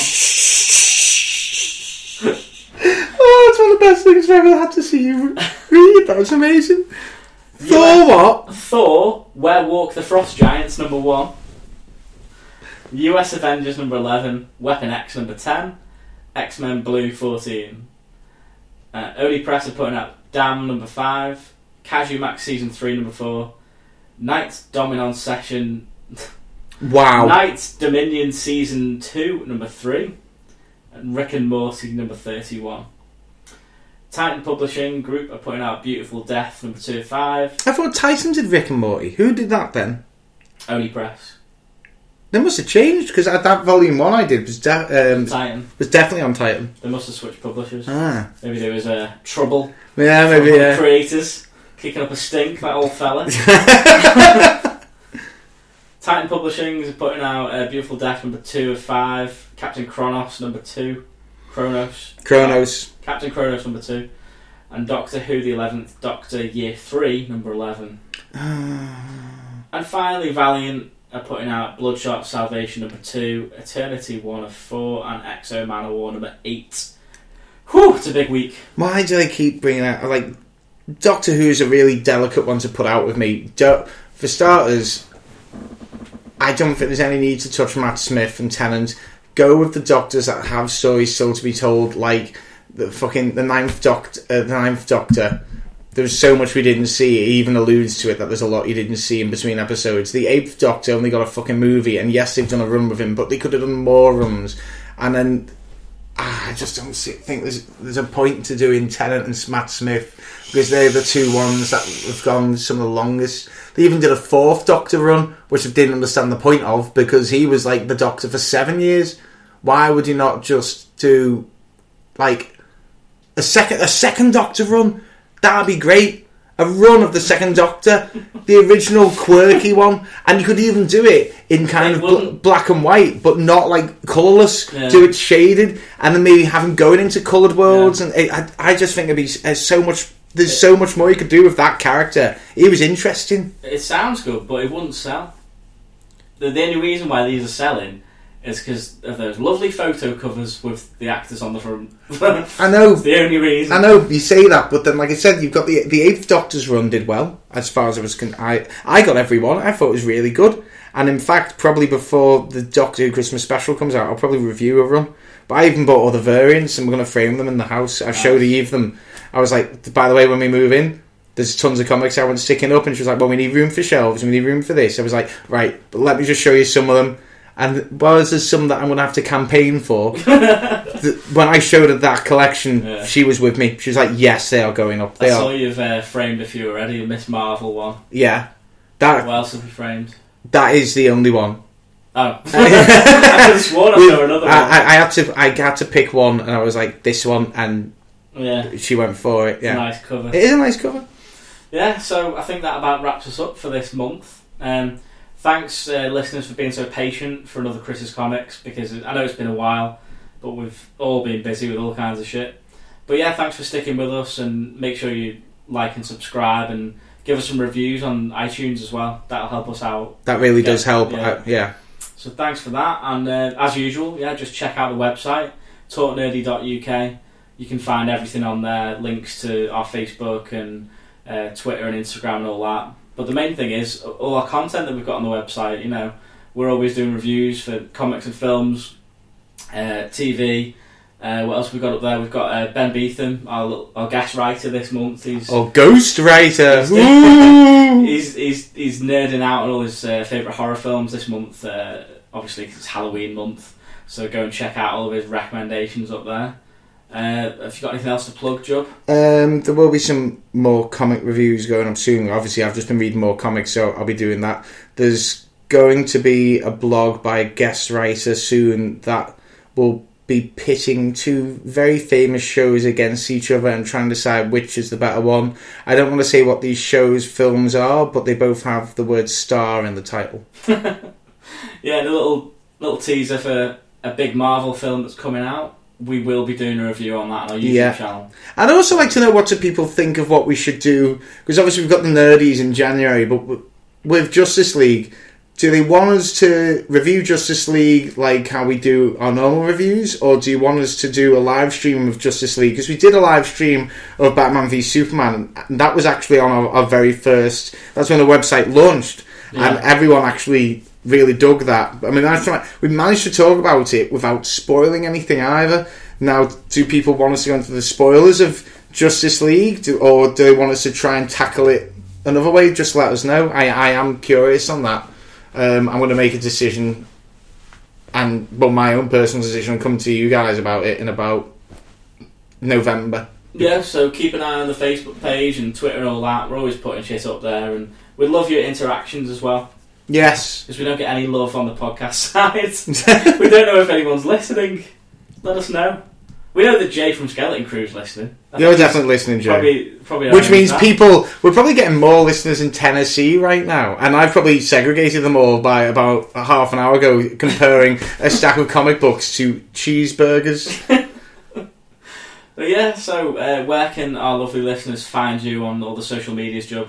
Just put in @ProJub on Twitter, @JBDirtstar on Instagram, and just basically go on all our Talk Nerdy stuff to find links to me. Yeah. You, cool. Chris? You can find me on Instagram @ChrisJWakefield and Twitter @ChrisWakefield0, and follow all the Talk Nerdy stuff. It's all at Talk Nerdy UK. Yeah, so thanks for listening, guys, and we'll see you next time.